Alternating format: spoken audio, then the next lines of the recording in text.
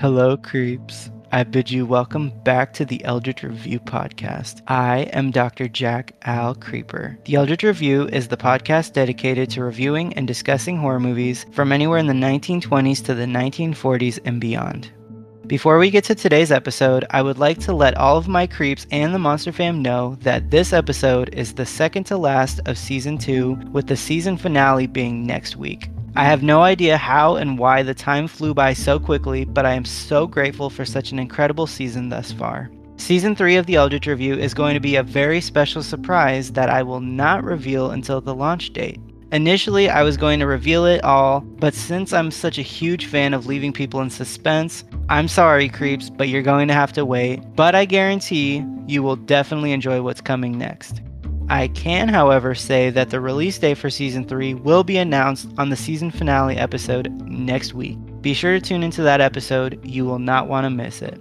Last piece of horror business, I want to dedicate this episode yet again to my partner's father, Ron. As I mentioned in the last Abbott and Costello special, these jokers meant a lot to him and myself as well, and it has quickly become such a major aspect of our conversations. He's someone who grew up listening to them on the radio and seeing their specials on television and in the theaters. I think it's so exciting that he and I have struck a chord over it and developed a new unique bond over these incredible actors.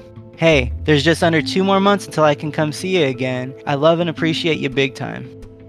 On today's episode of the Eldritch Review, I am so pleased and excited to welcome another returning guest on the show, a contributor for Universal Monsters Universe, the man behind Undiscovered, the Unheard of Nerdom, a cryptid enthusiast and researcher, and one I'm proud to look up to and love like an older brother. Creeps and ghoulies, please welcome Austin Gilly-Hill. Hey, Bubba. Hey, baby brother. Great to be back, my man. Bub, I'm grateful to have you back on the show, or as you like to say, back in the lagoon. Last season when we did Creature with Jughead, it was a total blast to have you on, to talk to you, to hear your incredible Julie Adams story, for God's sake. And as the host of the show, it was incredible to finally have 2 guests on one episode. I really hope to do another project with you fine gentle monsters in the future.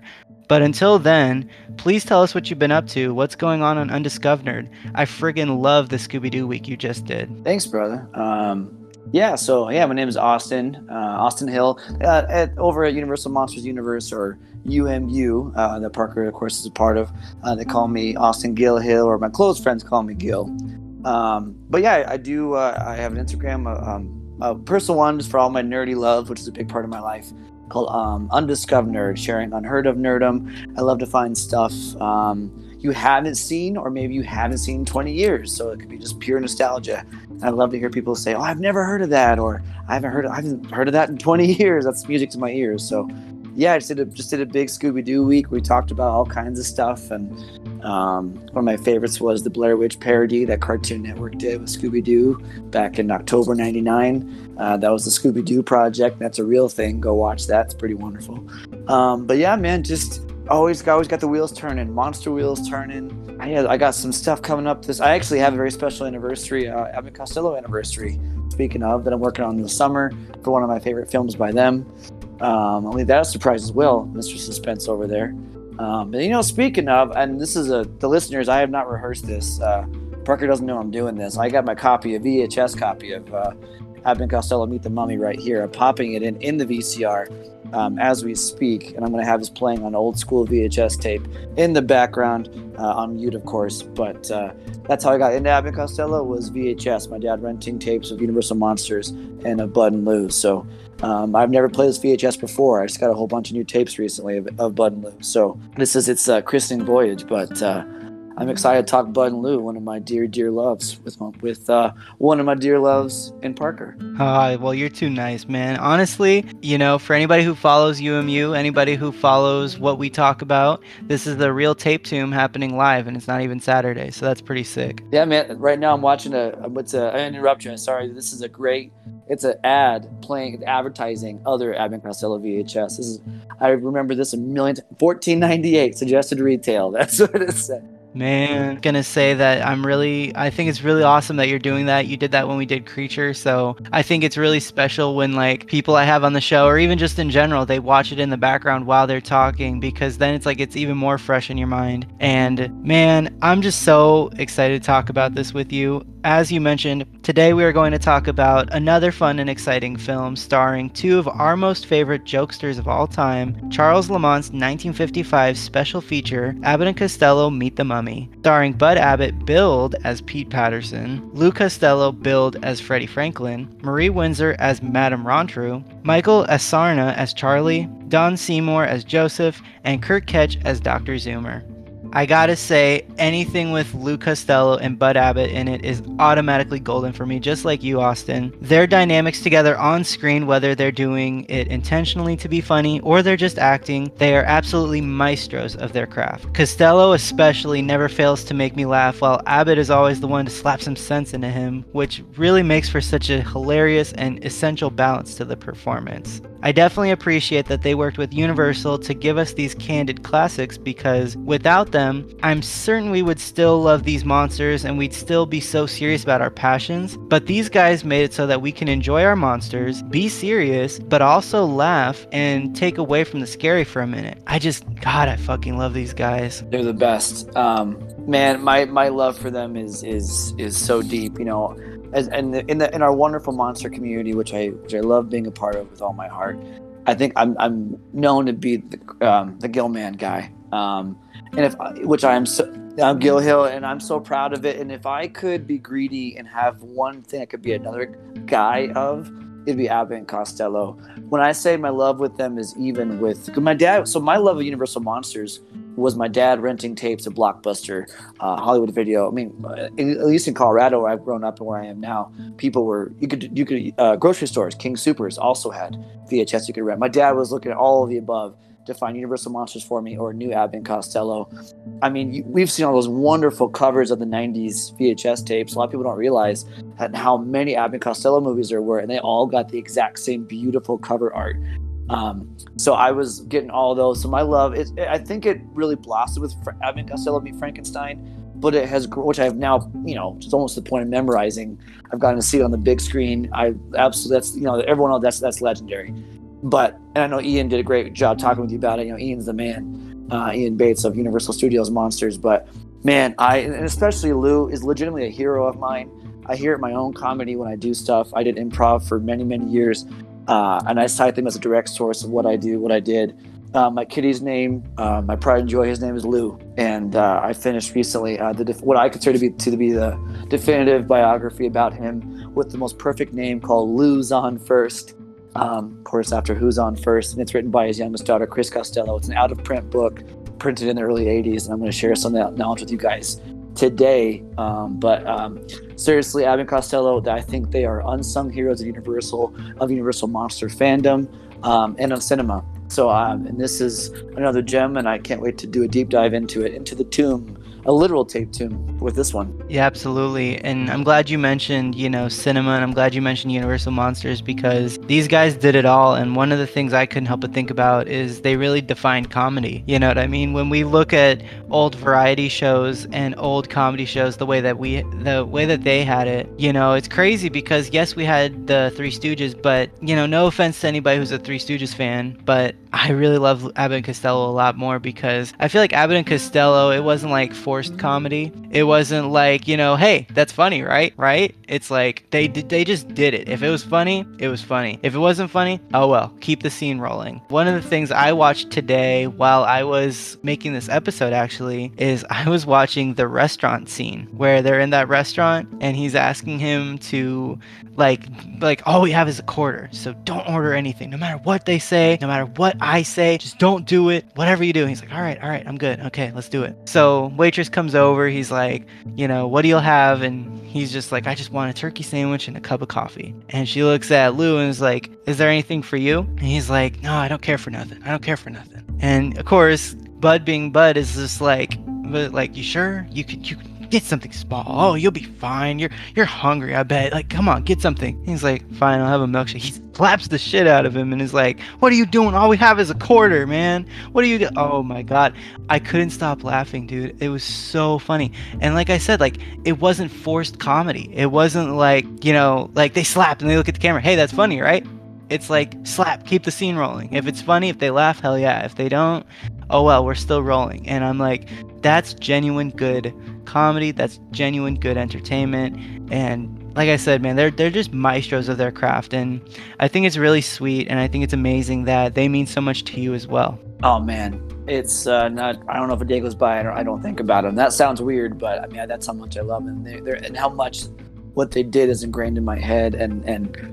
And yeah, that bit you just mentioned, they actually, they would have a couple writers, and they would work with the writers, but they would have these gags, right? And there was, the movies were, they had these, sometimes they were built around some of these scenes, but, and they would rework some of the gags. There's been a couple of those where Buds insists, don't do it. It says you can't do this, and makes Lou think that he should do it, and then punishes him. People they started in vaudeville. They were like burlesque acts.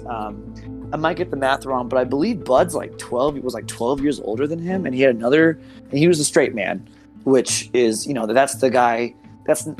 They're both funny, but the straight man sets up the funny. He sets up the jokes. He's not the goofball.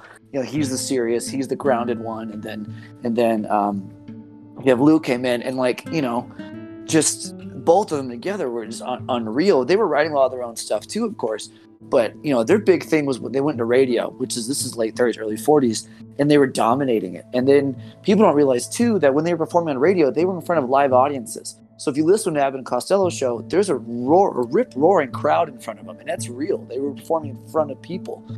And they went into movies, and I'm doing a quick, brief history, but they had the first ever... and I might be paraphrasing a little bit, but their very first ever solo movie, which is called Buck Privates, about them joining. This is World War II era. Universal wasn't doing well at all. And it was like, we might be closing the doors kind of thing. And I think they weren't crazy about Abbott and Costello, but it was a gamble. And Buck Privates killed. It was I think it was the most profitable movie to date for Universal. And it is hilarious. They ended up making a sequel a couple years later called Buck Privates Come Home. But it brought them back from the brink. It at least was one of the main contributing things. And I was at Universal not too long ago, about a year and a half, 2 years ago, and I was walking around. In Florida, in the studios. I'm walking around. I'm like, what if Bud and Lou didn't make that movie? Would this still be here? So at least in this fanboy's dream and heart, I like to think Abbott and Costello saved Universal, and that everything that came after, we have to thank Bud and Lou for it. But of course, they went into big money makers for Universal for a long time. They had a huge, lengthy career with Universal. But man, their impact, and of course, people kind of just think of who's on first, but it was a million things. And their charitable work, what they did for others, for kids, especially for the military. Insanely generous dudes who were. I mean, that's the other thing. They worked tirelessly. They were family men. But those guys, I feel like they just didn't sleep. But years later, we're still celebrating it. So they did it right. For whatever it took. Absolutely correct. I couldn't have said that any better. Absolutely. So, according to the synopsis from IMDb, Abbott and Costello Meet the Mummy 1955 tells the story of two bumbling American explorers who stumble on the discovery of a lifetime when their search for a mummy leads them to a sacred medallion that holds the key to buried treasure. Alright, so the first point I really want to talk about, I really want to talk a lot about their comedy in this movie, because I feel like this movie was a little bit more like comedic based than it was like monster based. So the first one I want to talk about is at the very beginning of the movie, where they get into the restaurant and they're watching the show in Egypt. And the first bit, the waiter comes over with a burning shish kebab and is like, I'll have a waiter for you right away.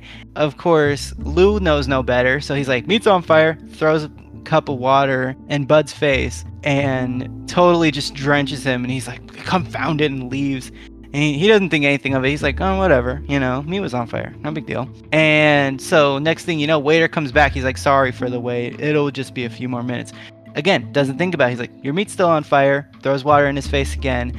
I swear to God, call me stupid, but I laughed my butt off at that. And it's like I said before with their comedy, is like, it's not forced. It's not like, they had to do it in order to make somebody laugh, or like, hey, throw water in your buddy's face. That might make people laugh. Like, I'm pretty sure, I'm almost certain. I mean, I'm sure it came from a bit, one point or another, but, I'm sure that came off the top of his head as well, like an improv moment where it's just like, hey, I see fire, water. If there was a laugh track, people would be dying. I would be. Oh man, Lou was improvising constantly. Yeah. That's what I mean, man. I encourage anybody, listen to those radio shows. Listen to watch their Colgate Comedy Hour. They had a TV show too. Man, people, if they can't even get lines out, they're yelling to get lines out because people are laughing too hard. I mean, these guys they kind of ruled the world during this era, which is just amazing. In the book I was reading, they were saying that it was estimated they did Who's on First by the time they split up 15,000 times. That's a lot, because they were contractually obligated to do it for every radio performance, I think. So on top of all their charity stuff, they did Who's on First, What's on Second, that whole thing 15,000 times. I can't think of anything I've done 15,000 times. Maybe Blink, obviously a lot more than that. But man, that's dedication. And to keep it fresh every time. I mean, these guys were literally, they were writing the book as it went. Absolutely. That's the best way to put it. So the next point I want to talk about is something a little bit funnier, and it's also something that makes you go, is how did Clarence the Mummy escape his own freaking tomb and take it with him as soon as... Okay, so let me backtrack a little bit. So Lou Costello sees the tomb, sees the mummy in it, freaks the hell out, and looks for his buddy, who, if I'm being honest, they're a little bit like Scooby and Shaggy in this instance, and in Meet Frankenstein. And he's like, Raggy monster. But the thing is when Bud Abbott comes into the room where Clarence was resting, the whole mummy and tomb is gone. And I'm like, okay, how in the world can this undead creature escape this freaking quickly? And what, he just picked up his own tomb like it was a suitcase? Like, job's over, see you later. What in the hell? I took it as, because it cuts, because I know you're talking about, because Lou, he's got his plinth helmet pulled down real low, and he's like, that's your mother. He's talking, they're going back to the mummy joke. They go back in there and it's gone, and it cuts back to like a bottom of the staircase, and then there's like the bad guys over the tomb. I took it that they were nearby and they moved it, because Clarence is still in there when they putting the lid back on.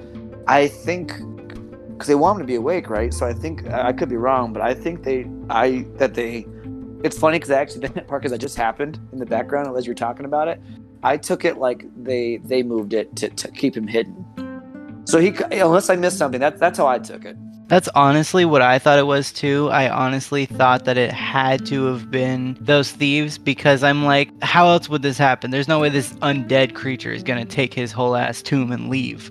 You know what I mean? And I watched the rest of the movie, and I'm like, they literally moved the dead body of Dr. Zoomer like it was nothing. Like, he went this way, they went the other way, So I definitely think that's possible. And that was something I thought about too, because at first I'm like, wait, what the hell? And then I saw them move around the dead body. Everywhere that Lou went, that dead body was there. Okay, they're moving the tomb right now. So the guy came back down the stairs, lid went back on. They're moving the tomb. You made me second guessing. That's kind of what I thought happened. They just picked it up and moved it again. So I think that's our answer. I really think I think it's probably too fast and too clunky, but of course you got to suspend some disbelief on that one, especially in the mid 50s and 40s. But I think the bad guys just scooped it in and swapped it out, because they just picked it up again and we're moving it somewhere else, and we're probably not going to see where they went. They just kind of carried it off camera.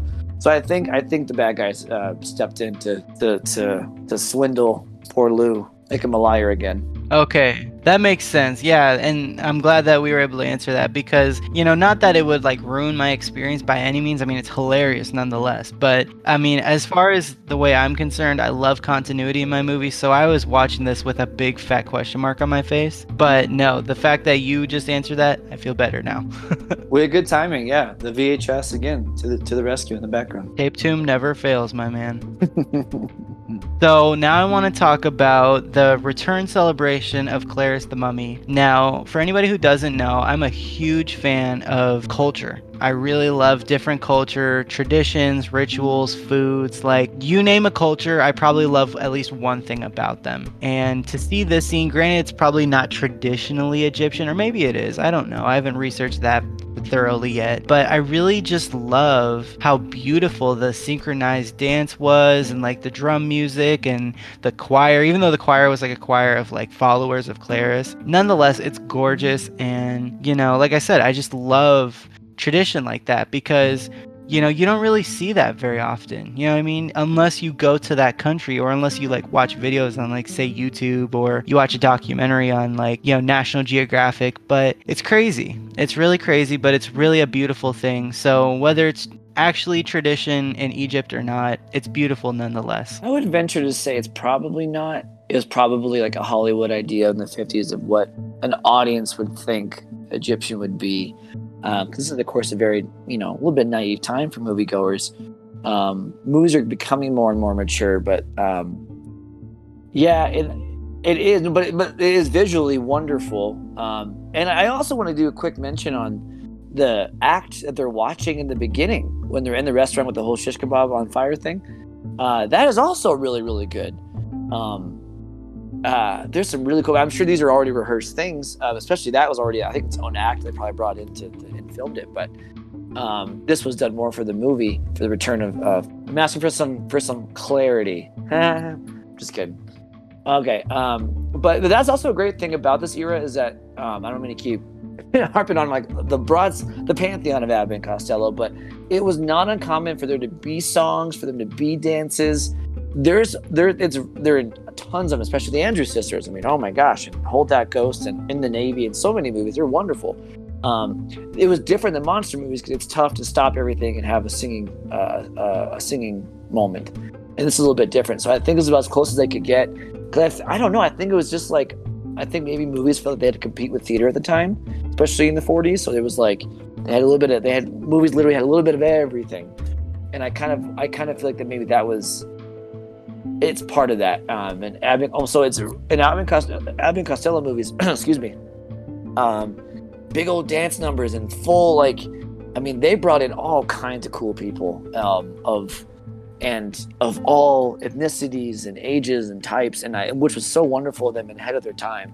But there's some really, really good ones, and that one was beautiful, and definitely none of them really looked like the one that happens in A&C Meet the Mummy. So definitely stands out. Yeah, for sure.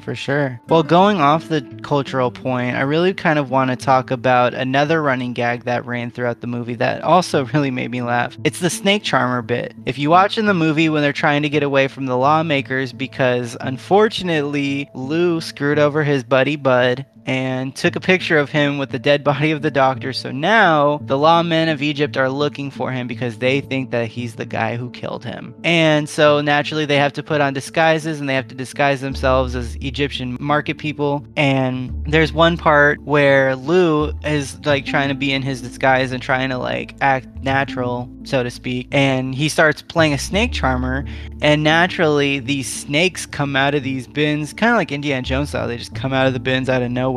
And it's just hilarious because he's so freaking terrified of snakes, and it's the running gag throughout the whole movie. He just finds a snake charmer, plays it a little bit, snake pops out, because snakes love that sound. So the snake's grooving, snake's vibing, snake's enjoying it, and he's like, oh hell no. And it made me laugh because I'm like, I know a few people that are afraid of snakes, and I don't laugh at their fear. I mean, I can understand because I have arachnophobia, so I can understand being afraid of something like that. But as somebody who had a pet snake when I was a kid, I can't hate it. I love it so much. I'm like, shit, if I was playing a snake charmer and a snake came up to say what's up, I'd be like, can I pet you? Like a dog? I think that's part of it too. I mean, yeah. I don't know if I'm going to pet a king cobra, but I think it's a cobra, right? It looked like a cobra. I don't know. It was a very weird 1950s like fake snake. Right. Yeah. Maybe that was a double take. I was like, I'm pretty sure it's a cobra. That's got to be one of the most memorable scenes. Other than some really awesome monster stuff at the end. Man, the snake stuff is so good. If you were to ask me on the street, hey, what's a memorable scene from Meet the Mummy? I would have visuals of the snake scene right away. And again, I think, and I hate to say it, but I think speaking of culture and stuff, I think that was like a very Hollywood thing that like the snake charming. Like I was sure there's a ton of cartoons at the time too. That was like that's like our Western thing of like. I'm not saying it's not a real thing, but to put that in there, it wouldn't be, I don't think, outlandish, because I think that was something that we kind of built up and on this side of the pond about stuff. That's what we should be seeing when we see a movie about Egypt and or the marketplace and that kind of thing. And I actually love the marketplace. I think it's a gorgeous set. I think it's way cool, and they have tons of extras. They all look great, and they're in. Yeah, so I love. It's a great bit. And Lou, that's all this is, man. Is that we gotta just watch Lou reacting. There's a cobra right now. He's come up over his head. That people got to react to. It's watching Lou. That's all this is watching Lou react to something that's gonna scare him, and that's the big thing. He's playing the thing. The snake's looking down at him. He starts panicking. He does this little hitching thing. I mean, it's gold. That's the thing. It's and that's timeless. You know, you're talking about Ron. I mean, he watches now. He laugh. We show it to a 10-year-old, they'd probably laugh. I mean, this stuff it's just funny. It's simple.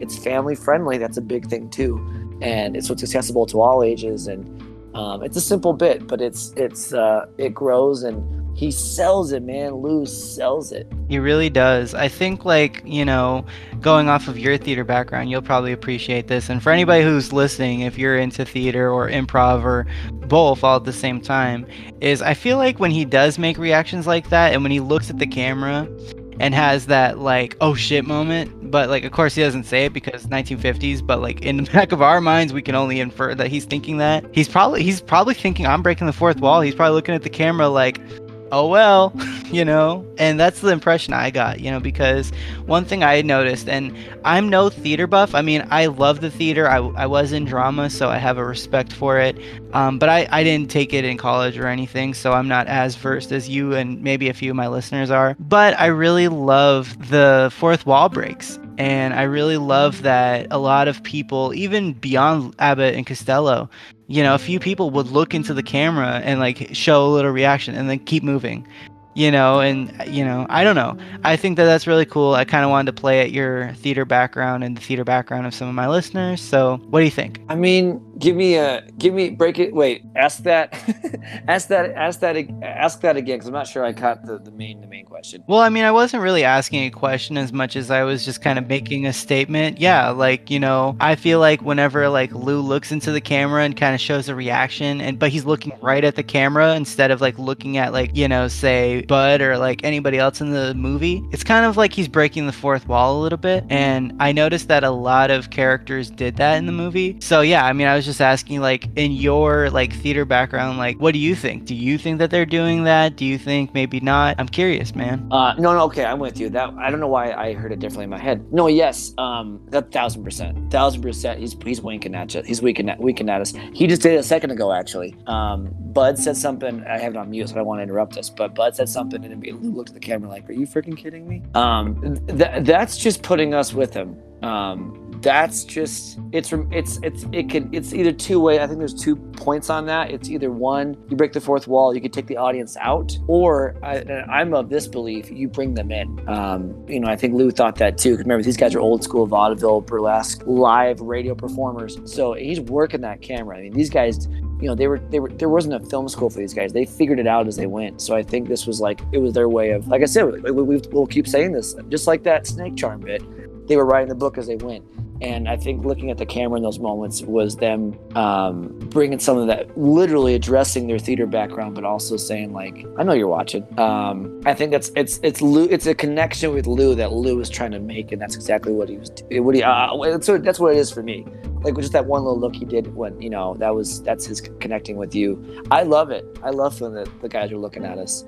I don't know if Bud does it, which is funny. I think it's mostly a Lou thing. But I very much appreciate it. And later on in their Colgate Comedy Hour, they were doing stuff right to the camera. So I think they enjoyed that quite a bit. Definitely. Definitely. I don't think I've ever seen Bud do it either. I think it's definitely an exclusive to Lou, because Lou is the one that he had the face and he had the reactions where, as you said in the very beginning, Bud is more of the, straight guy. So he's more of like the stand up straight and don't be funny, even though he was trying to be funny, but like, what I mean? Like it wasn't like an intentional move. And I don't think I've seen him look into the camera either to break the fourth wall. Yeah, nobody, that was a tough thing because it's hard to find a good straight man.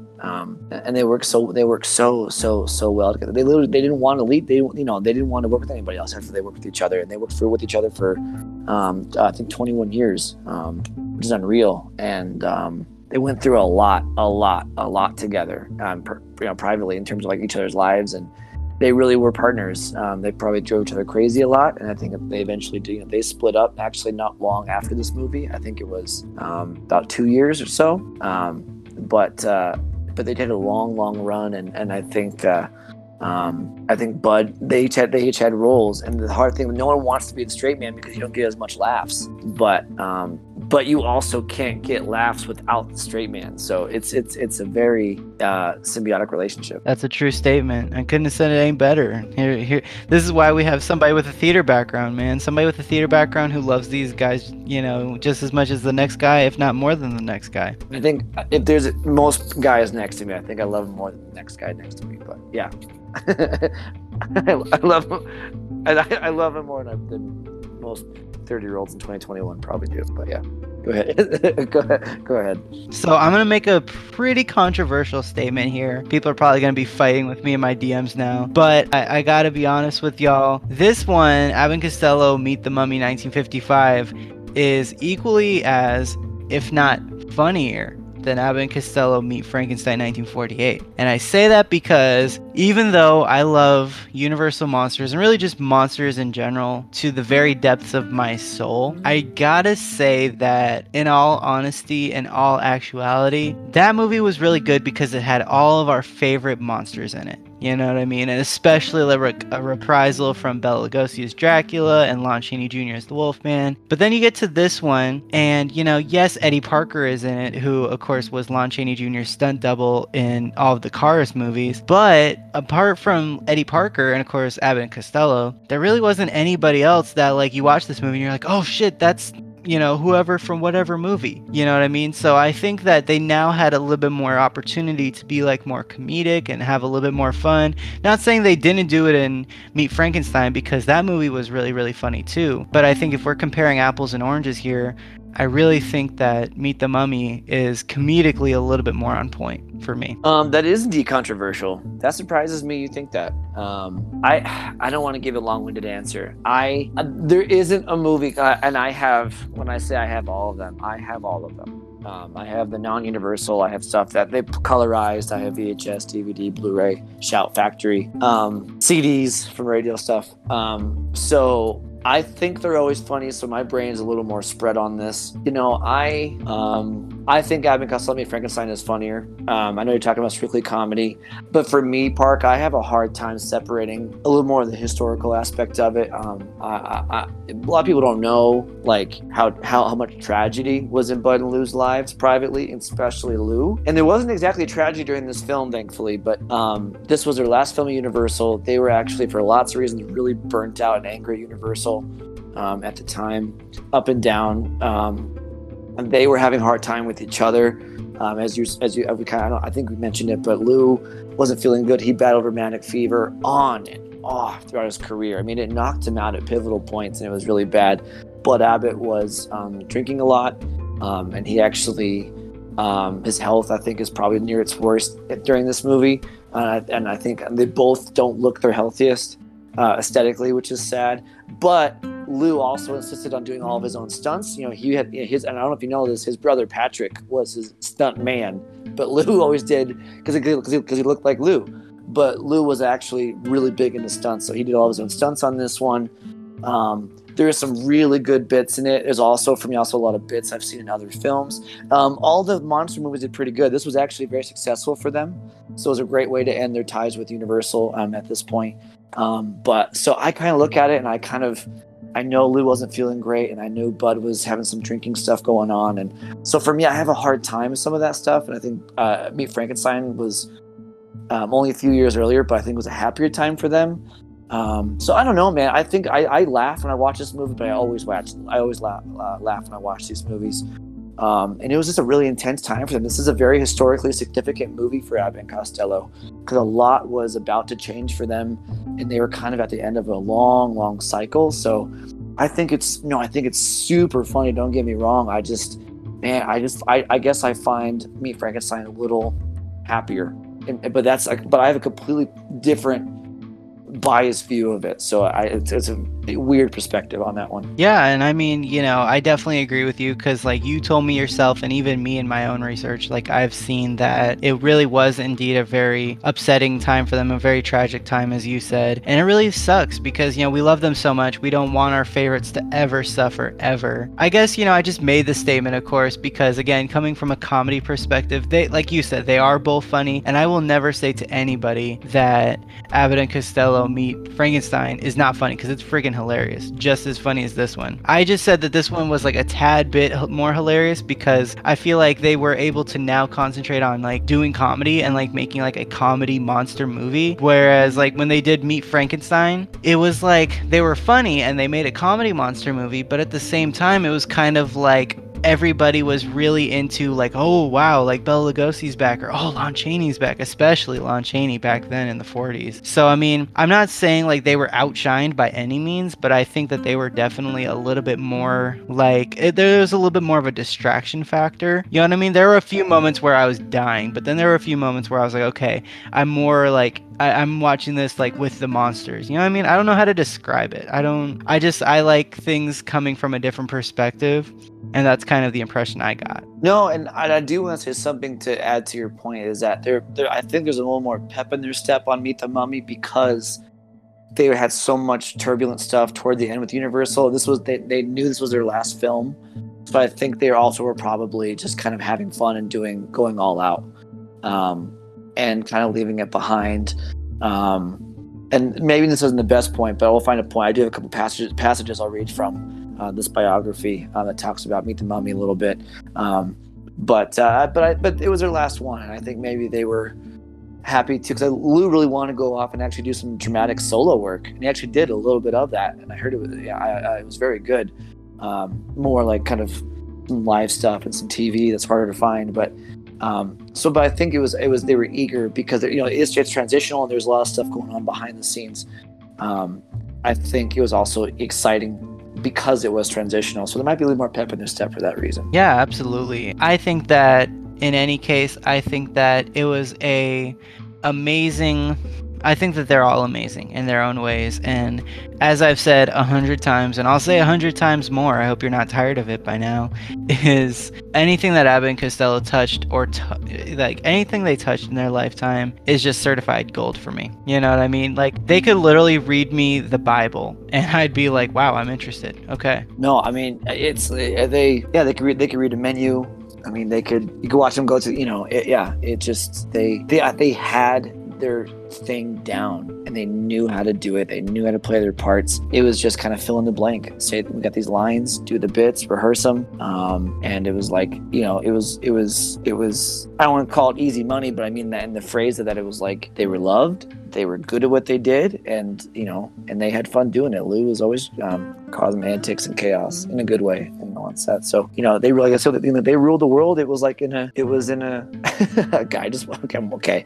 I'm sorry, it's in the background. A guy just walked by with the flaming shish kebabs. It's a quick little moment. Now that we talked about it, I noticed it more. Lou watched him go by with this little bit of fear, like when he walked by with it. But should I put those out? But he didn't do it. But it was just a funny moment when the waiter. But anyway, but yeah, man, they knew exactly. They had roles, and they filled them. They were born to play them.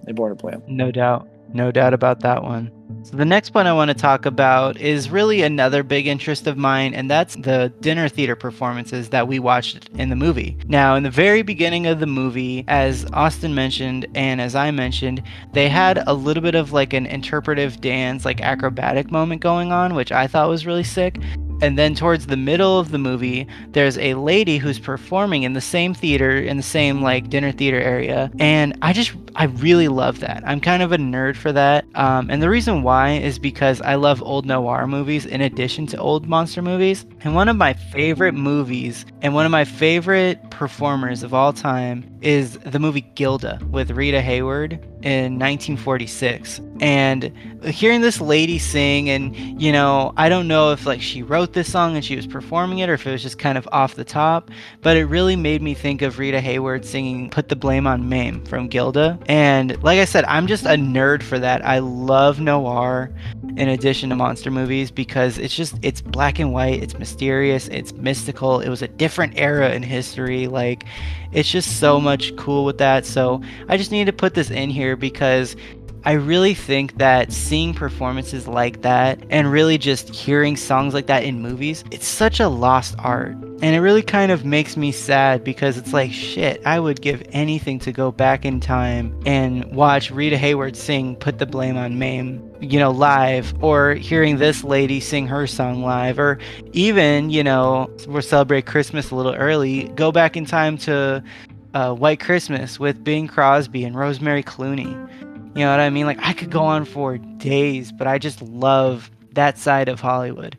I wish they would bring it back, but I don't think people are into that anymore, which I'm like, I am. I'll be the only one in the theater. I don't care. I'll pay lots of money. No, I think it's out there. I think that's, people weren't streaming stuff back then. They went out and that's people performed. You went to a place, and that's why it was so prevalent common in Abbott Costello movies, because that's what the nightlife looked like, was these great singers. So you had to go up and down the strip in Hollywood and hear this, this person that could be the next this or the next that, singing by a piano. And oh man, I think that'd be pretty killer. And sometimes it's funny, it became so routine for the time period. It was almost like it was just part of the background to have that. And now it's different. It makes it's still around though. You think of like Jim Carrey's The Mask and stuff like that. I mean, it's, there's some great scenes in that with like that kind of thing. And I think it's there. I don't think it's as prevalent, but I think it's still a live park. I think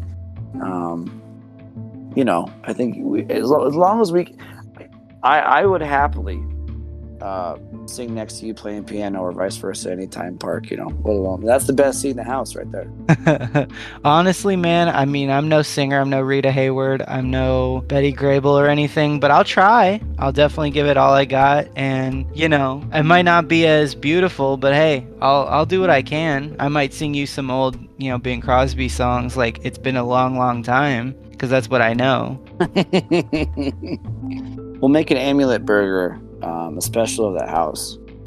We'll see.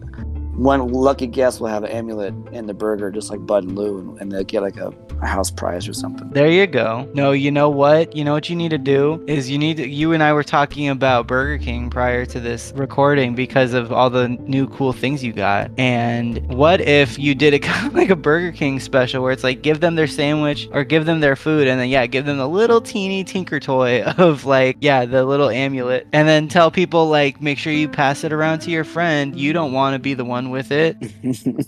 Oh, that'd be funny. Yeah, it's just based on not wanting it. You get it, but then you don't want it. Hey, I am in. There's so many things I want to put on Kickstarter, and this is one of them now. Thank you, Austin. You could do a jingle. Find the amulet. It's what you don't want to get. That doesn't make sense. I'm just trying to rhyme it, but we'll work on it. I mean, Noah. I think that fits. You don't want the amulet, so shit. I mean, yeah. So shit, that works too. Just as it got the amulet. Oh shit, yeah. So talking about our dear Abbott and Costello, I want to talk about Bud Abbott for a minute. And for all of my diehard horror fans, I'm looking at you, Jughead Jones. Is Abbott looks like he could be a direct relative of Vincent Price. Now, when I watched this movie, especially, I had a moment where I looked down to write something in my notebook because I was like, oh, I need to have this in my episode. I look down, I'm writing my note, and I look up and I just see, he had, this, sunken look on his face, and he had the pencil mustache, and I was like, holy shit, that looks like Vincent Price. And I knew it wasn't, obviously, because it's Abbott and Costello. It's not Vincent Price and Luke Costello meet the mummy. But, that would have been rad, but it's not. And I was just like, whoa, that's crazy. So I had to put that in there because I know there's a lot of Vincent Price fans in the monster community. Also, shout out to Brandy, the queen of the hop jibby. And what's up, Brandy? but you know, like, I just feel like that this had to be mentioned for all of my horror fans. Dude, I never noticed. I never made that comparison. I totally see where you're coming from. I love Bud with the pencil stash. He rocked that in a few movies, and I think it's cool. This is a weird one. My dad's always had a goatee my whole life. But Bud, on a low-key level, always reminded me of my dad. And I don't know why. I mean, like, in the face. Not that my dad's like, you're dumb. You know, not in antics. And Bud was actually very, very soft-spoken in real life, I think. And maybe that's part of it. But, like, my dad's pretty chill. I'll show you a picture of him. You can let me know what you think. But I just always got a dad vibe from Bud for me. But I totally see the Vincent Price thing. And, of course, in Abbott and Costello Meet Frankenstein, Vincent Price does the voice cameo of Invisible Man in the finale. But I don't know if they ever cross paths with him again. I feel like I'm drawing a big blank on something. But that would be very, very cool to get a Vincent Price, Abbott and Costello official, full feature length. But I'm happy for the cameo. But yeah, dude, Bud's rocking it.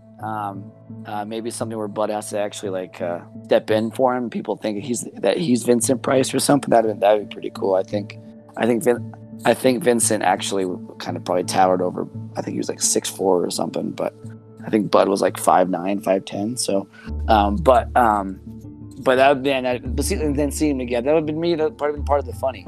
But yeah, man, I love it. I never thought of that before, but now I can't unsee it. But Bud, pencil stash, Vincent Price. I know, man. Honestly, I couldn't unsee it either. And, you know, like I said, I'm such a huge horror fanatic. I love me some Vincent Price. And, you know, I just think it's so special. And, you know, the way I see it, I mean, obviously we can't now, but if we could go back in time to the 40s and the 50s when these guys were everywhere and doing everything imaginable, is I would love for them to make a movie called Abbott and Costello Meet Vincent Price. Because if they could make a movie all about the killer Boris Karloff, why the hell can they not make a movie where they meet Vincent Price? And literally, it would be so badass. So remember in Abbott and Costello Meet Frankenstein, there was the House of Horrors, and like it was like a wax museum and monster museum of all these like oddities and like monsters and shit. It's like, what if Vincent Price had his own House of Horrors, or his own house that is a haunted house, like House on Haunted Hill, but, you know, before that. And, you know, he just brings them in, and, you know, that's the gimmick, is it's like House on Haunted Hill, but not as creepy. It's a little bit more funnier. And, yeah, it's like, it's Bud Abbott and Luke Costello meet Vincent Price. I would watch the hell out of that. Oh, dude, that would have been... It's hard to top Meet Frankenstein, but that one might have done it. If they did it, you know, if they, you know, played it out right. I mean, think of House on Hill, House of Wax, to integrate both those kind of settings. I don't know if you're familiar with the comedian Red Skelton. I do know Red Skelton. Yeah. Yeah, Bud and Lou. I think they were really good friends with them. I think I remember watching one of the episodes of their TV show, and they dedicated their episode to Red, who wasn't feeling good, who was in the hospital or something. But same era. Go look it up if you haven't seen it. But this is because he had musical acts, and I'm not making this up. It was like. It's Boris Karloff and Vincent Price, not lip syncing, live singing this really happy, gleeful song that's comedic behind a fake car, behind the wheel of a fake car. Vincent, it's like the most for both of them, the most un-horror-y thing ever, and that's what makes it so wonderful. It's trying to be and it's actually them. They're actually singing. That's probably about as close as we're gonna get. Because Vincent, man, he was showman. He got into the horror stuff, and I think he found it and loved it. But dude, he was a performer, and I think he did a ton of not horror stuff when he was a kid, and in his 20s and stuff. I think he would have jumped the opportunity to do more of that stuff and more comedy. And of course, you need to think of the Egghead in Batman, you know, in Batman, the '60s Batman show. So I think he was down for anything. I think just like Lou. He would have, and Bud, he would have completely sold it. That's what Vincent was so gold at. Even if the script was weird, the budget was weird, Vincent Price came in, your movie all of a sudden got awesome because he just sold it so well, you know? Yeah, no doubt about that one. I've always been a diehard Vincent Price fan for as long as I can remember, me and my brother. That's why I gave him the shout out. And, you know, he's special to us. So anytime I can think of Vincent Price or watch a Vincent Price special, I always jump at the opportunity. Hence why when you did the tape to him yesterday, And I was able to be like, I love The Invisible Man Returns for this reason. I like to think that he was in the movie theater cracking up a Bud and Lou. I think he definitely was, and I think he was definitely laughing. I think that dude loved to laugh. Was right there gleefully enjoying watching everything happen on screen. I'll agree with that statement, absolutely. So next point I want to talk about is, it's a little bit more of a funnier, like, comedic bit. It's the hands trying to take Lou's jacket because they think the medallion is in it. So naturally, Madame Rontru finds them in the cafe and is trying to seduce him into being like, hey, you got the amulet, right? I kind of want that. And so she's hoping that, like, by hanging out with him, like, that'll kind of entice him to do it. But naturally, she takes his jacket, hoping that her goons will, like, reach in there while they're not looking and take the amulet that they think is there. And yeah, like, from every angle of that freaking room, dude, like the carpet, the lion that's on the wall, the pharaoh statue that's on the wall, like, I'm like, is there nothing in this room that doesn't have like a little hole, like, socket where you could put your hand through? And it made me laugh so hard because it's just like, oh my god, I've never seen this before. And it's like, yeah, like, it almost makes me afraid because it's like, dude, like, you know, yeah, that's creepy. This is maybe a dumb take on this. I guess it's just my night to kind of keep giving out weird opinions on things. It kind of creeps me out. That scene kind of weirds me out. I think it's so well done. And I'm not easily scared. Of course, I'm a horror kid, but there's something unsettling about it and how seamless. For me, I think it's like the door frame or the door. That's one of the weirdest ones for me. And it's like, it's just something about it. And Andy Muschietti does this a lot. There's something creepy about hands. Andy Muschietti, who directed like It, and he's doing the new Flash movie. He loves the use of hands. And there's something about hands that are attached to something you can't see that's unsettling. And it, for some reason, it's like that scene's supposed to be funny, but it actually kind of creep. It's more just like eerie to me than it is hilarious. Because you just can't see him below. You can imagine this guy just trying, and he's anxious. And it also tells me that they have all eyes on Lou. And also, why the F do they have this room full of like slits and holes and like hideaway little breakaway things they can just slip their hands through? So that's creepy too. So I know it's for the bit. So there's probably not much thought going into it, but that's a creepy room right there. So that scene kind of weirds me out, and it was happening a little bit ago, and I meant to bring it up. I'm like, that hand scene, man, that's got some spook level on it for some reason. I feel silly saying it, but it's a great. I mean, it's so well done though, really well done, and it looks really seamless. I mean, they nailed it. Oh, absolutely. Honestly, don't feel silly about it because it really is unsettling. I mean, I wasn't laughing at it. I mean, I kind of had a mixed reaction. Part of me was like, man, what the hell? Like, I was so confused because, yeah, like, how is these slits just so, like, perfectly aligned to where they see him and it's like, let me reach for you. And it's like, what? And then, yeah, it's definitely unsettling. I mean, I'm not afraid of much either because I'm right there with you, #horror-kid for life. But, yeah, I'm like, how, what? Like, so much confusion. But, yeah, no, it was a very well-done scene. It was definitely meant to be funny. I don't think they were intentionally trying to freak anybody out by that. But, I mean, it was funny when she was kind of, like, trying to, like, be nice about it. And then it got to the point where she's like, all right, I've had enough. Where's the damn medallion? You know, and then he's like, oh, I ate it. And, like, everybody loses their mind. They're like, how'd you eat it? What? And it's like, well, you see, here's the deal. My buddy gave me a sandwich, and he kind of put the medallion on it. And, you know, I'm Luke Costello, so I ate it. So the next bit I want to talk about, another hilarious, classic, amazing comedy bit, is Bud Abbott dressed up as the mummy because he thinks that it will cause a diversion, when really there ends up being 3 mummies all at once. There's Clarice, the real mummy, there's Abbott dressed as a mummy, and I don't remember if it's Joseph as the other mummy or if it's Charlie. But one of them is dressed like another mummy, and they're all like trying to get away from everything, and they all just bump into each other, and they're like, oh, I'm sorry. And then Clarice is like, get out of my way, and, like, you know, wreaks havoc like only Clarice knows how to do. But I mean, it made me laugh because, you know, again, it's just one of those cheesy, silly comic movements that, like, you know, it just, you can't help but laugh at that. I think arguably, Park, that's the top of the movie. It's a great grand finale bit. You get your guys, and they're monsters too. Yeah, they become the monsters. I think that's so good. I think that's the top one of the whole movie. Yeah, I mean, the funny thing is the Mummy, and maybe I'm sorry if I stepped on your bandages here, if you're already going to mention this, but the Mummy is not in the movie very much. Eddie Parker's Clarice is not in it very much, and he looks great. I wish he was in it more. But I think they kind of make up for it a little bit because we get triple Mummy action. Abbott, Costello, Me, Dr. Jekyll, and Mr. Hyde, which of course stars Boris Karloff. And Mr. Hyde is designed by Millicent Patrick, who designed Gill as well. Awesome design. Something similar happens where Lou gets injected as well accidentally, and he becomes a Mr. Hyde. Then there's a problem of who is actually Dr. Jekyll's Mr. Hyde and who is, I think his name is Tubby in that movie. Like his actual name is Tubby in that movie. But yeah, I think they probably learned from that one, Parker, and they were like, "Well, we made Lou the monster, and that was gold. Let's keep that going."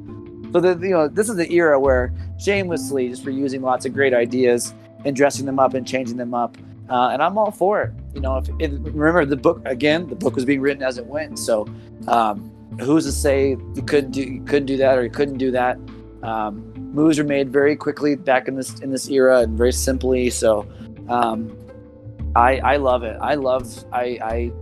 If there's a deleted scene where Bud Abbott becomes a Wolfman and Meet Frankenstein, I think that'd be killer. I think it's awesome. I love that. I love when they become the monsters. I definitely think it's like a more hands-on approach, you know what I mean? Because people just expect it to be Abbott and Costello as themselves or as different names like Tubby or as Chicken Wilbur, But I think that like you said, when they become the monster, it becomes all the more funny and it becomes all the more like interpersonal almost too, because then it's like, wow, okay, it's not just meet the monster, they are the flippin' monster, and I don't know, like I'm into things like that too. Yeah, I think it's one thing to meet them, and I think to put them in the same shoes and put them all in the same. It works to have them all on screen. I wish I was in an opening night house and that scene happened. I bet they freaking were laughing, and especially back in the day on Saturday morning matinees, kids were throwing popcorn at the screen. Kids freaking love these guys. I mean, to have all three mummies up there, I bet kids were shrieking and laughing. And I don't know how many of these movies were actually scary. I think Meet Frankenstein probably had some good scary stuff. I think like you said this earlier, Parker, that Meet the Mummy is more on the comedic side. So I don't know how scary this one was, but I bet it was, back when horror was so much more tame, this was probably a little more still kind of edgy. So I bet when all three of them were all in bandages, I bet people were freaking out. It would have been great to be in that audience. Yeah, no kidding, man. Whenever I think of back when Abbott and Costello were on the radio and where they were on television and when they were in the movies, I dedicated this to my partner's father, Ron, who, as I mentioned, is a die-hard Abbott and Costello fan. He's probably listening to this episode right now. Hey, Ron. Yeah, right? Hey, Dad. He's a die-hard Abbott and Costello fan. And, we struck a chord over it. And it's so crazy because it's like he remembers these from his childhood. You know what I mean? And it's so cool to know that because, my partner's father and I, who really isn't into horror at all like us, but he loves this side of horror, the like kind of silly, funny side of horror, and a little bit of the monsters in addition. But even like my great-grandparents or my grandparents in general, like I just love whenever I get the chance to hear about what they enjoyed, whether it's the music they enjoyed, the shows they enjoyed, the people they enjoyed. It's just, there's nothing like that for me. And, for him to kind of pull me to the side and be like, I really love Abbott and Costello, and I don't love like all the horror movies, but I love these guys. It's like, well, now I really need to add them on the show. I mean, I was going to do so anyway because of how I feel. But now that I know you like them just the same, it's like, I've definitely got to add them now. I mean, there's no way around it at this point.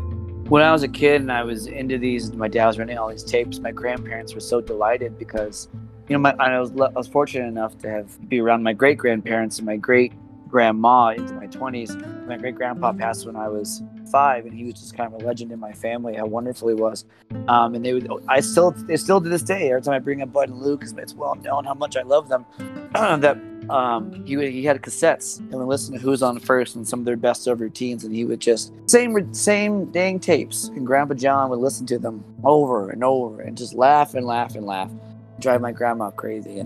And I think that probably even just added fuel to my fire, like you were saying, like just to like that connection you have, and speaking of fire, it's passing on a torch, and I hope my grandkids someday like, oh man, Grandpa Austin loved Abbott and Costello. These movies from like literally 100 years ago, and check them out. They're pretty funny.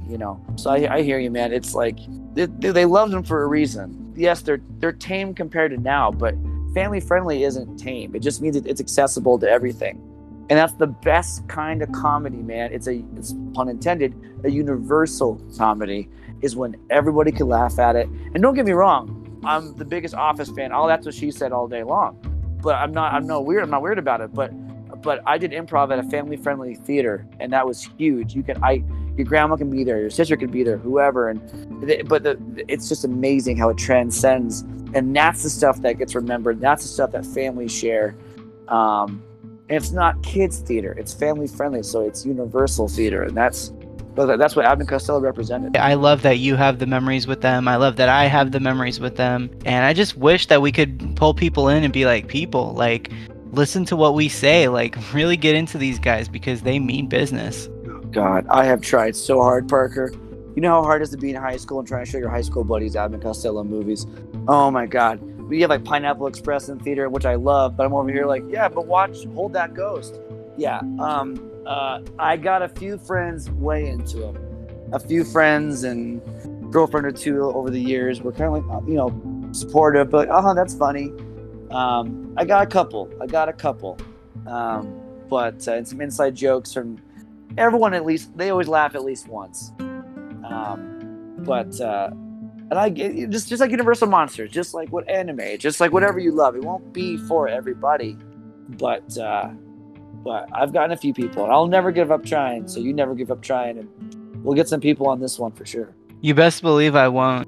So I want to ask a question because there's something that's very puzzling about this movie, and I'm sure this is something that people have questioned for a long time. And you said you know the answer, so I'm really excited to learn this because all day long I've been racking my brain trying to be like, why is this the way it is? So Austin, please tell me, why were Abbott and Costello billed as P. Patterson and Freddie Franklin, but in the movie they used their own names, Bud Abbott and Lou Costello? Okay, so this is because it's not in the book and it's not online. I have what I consider to be a well-informed, educated guess. Because I thought of this a lot too. What I can tell you is that, and I'm sure your DMs might tell me I'm wrong. Yes, on the radio show, they call each other Bud and Abbott. Hey, Abbott. I can barely ever think of a film. Let me rephrase. I can't think of a film of theirs where they address each other by Bud Abbott and Lou Costello. Maybe Bud, maybe Lou, maybe by their middle names, but not, hey, Costello. That strikes, when watching Mummy, it always surprises me because I'm like, whoa. But the script, they were given a script. That's what the names were. I think it's hilarious. They still freaking put that in the movie at the end credits as like, that's not even their freaking names. My theory is it was their last film with Universal. They were not pleased with Universal toward the end. They felt slighted by Universal. They feel like, and rightfully so, they made a ton of money for Universal, that they were going to have one last say. So I think they went and they're like, we're going to go by our own names on this one. Our actual names, like as almost like a signing off. And maybe a very gentle professional middle finger. Like, I know you gave us these names, but I'm going to call him Bud. He's going to call me Lou. So that's what I think. I think it's an on the way out kind of thing. It's the last film kind of thing. Because there's no reason. The fact that it's the last one just can't be a coincidence. Yeah, but it's amazing. I agree. All right, so one more question that's really fucking creepy to think about is, in this movie, as you heard, Clarice the Mummy roars and shrieks and moans and like makes all types of unworldly noises. And I really wanted to know, was this really the first time we ever heard a mummy make any sound? And it scared me to think about that because I'm like, at least Frankenstein grunts and Dracula talks, the Invisible Man talks. Creechy doesn't talk, but he's a fish, so that makes sense. But like, holy shit, is this the first time a mummy made sounds? This is probably going to be a question best answered by our man Steve Eula, co-creator, Steve Biscotti, Universal Monsters Universe co-creator. He's our mummy man. Same with Joe. I literally call him Joe Mummy. You know, I'm not nearly as well versed in them. I'm not films nearly as much as they have. I would venture no, this can't be the first time. I've noticed the growl as well. I would venture to say that in Mummy's Hand or Mummy's Curse, there's got to be something audible. Maybe not the Boris Karloff one, but we also only see that amazing mummy for like 3 seconds. But I feel like there's got to be something. There's got to be more grunts or groans, and it could have also been that he was on. I also think because he wasn't on screen as much, it was maybe more pronounced. He also does have scenes where he's with 2 other mummies, which I misspoke. Lou is not one of the mummies. I can't believe I thought he was. I'm an idiot. I've seen it a million times. I know Bud's one of the mummies, not Lou. So let me correct that. But maybe the roar was like, oh, that's the real mummy. So but I don't know. I think the roar just came hand in hand, pun intended, the Mummy's Hand. I don't know if I've seen those films for sure. It's been a minute. I feel like they definitely made noises. That's my final answer on that one. If I had to guess. Right. That's exactly what I said. I'm like, there's no way that this is the very first time that a mummy did this. And if it did, holy cow, you know? It's a great one in this one, yeah. It's a great one. I'm a little biased. I think Creature's got an awesome roar that's a Gill man that's not talked about enough and never really seen anywhere else. I love Gill man's roar. Yeah. I agree. Jug and I actually talked about that last week when we did Revenge of the Creature, and I was like, holy shit, it's creepy that a freaking fish man, Gill man that swims in a body of water can roar like that. Like, oh my god. And he and I both were like, ugh, about it, you know? Like, we love the roar, but it's still like, can you imagine hearing that shit underwater? Like, no. I love it. Yeah, I think it's done from like part pig or something. Yeah, I love that one, and I think I love the snarls of the Wolfman, especially in the beginning. I love them all. I love them all. I don't know if this one is maybe a classic roar, but I love the mummies talking. I want my monsters talking. Who wants a silent monster? Get out of here. We want them, you know. Agreed. I mean, silent stalkers are creepier, so I mean, I don't know. That's a debate for another time. Well, I mean, yeah, but I mean, if Frankie didn't make a sound, you know what I mean? It'd be like, oh, come on, you gotta say something. But yes, I think silence is power, and I don't think Bela Lugosi should be roaring, but I think the mummy roaring is scarier, especially because he is so slow, and I think the roar adds a lot more menace to him. Who can forget the Brendan Fraser mummy? He roars, and that's one of the most classic shots of that movie, that Brendan roars right back, screams right back, you know? I get what you mean. And then in Godzilla vs. Kong 2021, there was like that candid scene where like Godzilla's roaring in the face of Kong, and Kong's like, well, fuck you, dude, and roars right back at him. And my mom's like, what the hell was that? I was like, Mom, they were having a roar off. Yeah, they're monsters and they're roaring. That's what we went to the theater to see, man, was just roar. That's the money right there. That's why I gave my money. Oh, hell yeah. Yep, mine too. All right, creeps. One more question. Does anyone in the creepy community or the monster fam, does anybody want to join me and Austin for a bite to eat and maybe a show at the Cafe Claris? Get the Amulet Burger. I would say the Amulet Burger is on sale. It's the special of the day. It's crunchy, exactly. They have interpretive dance shows. Like, hey, it's pretty poppin', you know? So just let us know. Yeah, and like, you never know. I mean, maybe I'll throw water in your face. Who knows? Dude, we were talking, and now I don't know why I've never really noticed the mummy shish kebabs in this movie as much, but they keep popping up at the back of scenes. Is that a thing? Who in Universal was like, you know what they have in Egypt? Fire shish kebab. Or was that like somebody who like legit researched it? Or they're just like, this seems exotic. Let's set this on fire. This makes sense.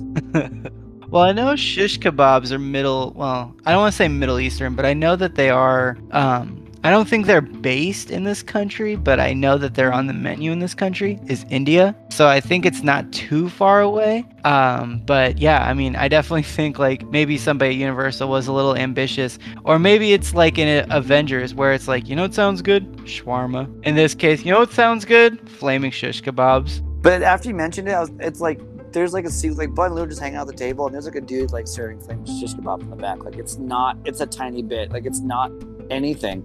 I'm like, dude, they're all over. There's like a prop guy setting up in 1954, whenever they're filming. Yeah, it was 54. It was like Thanksgiving when they filmed this, and he's like setting up.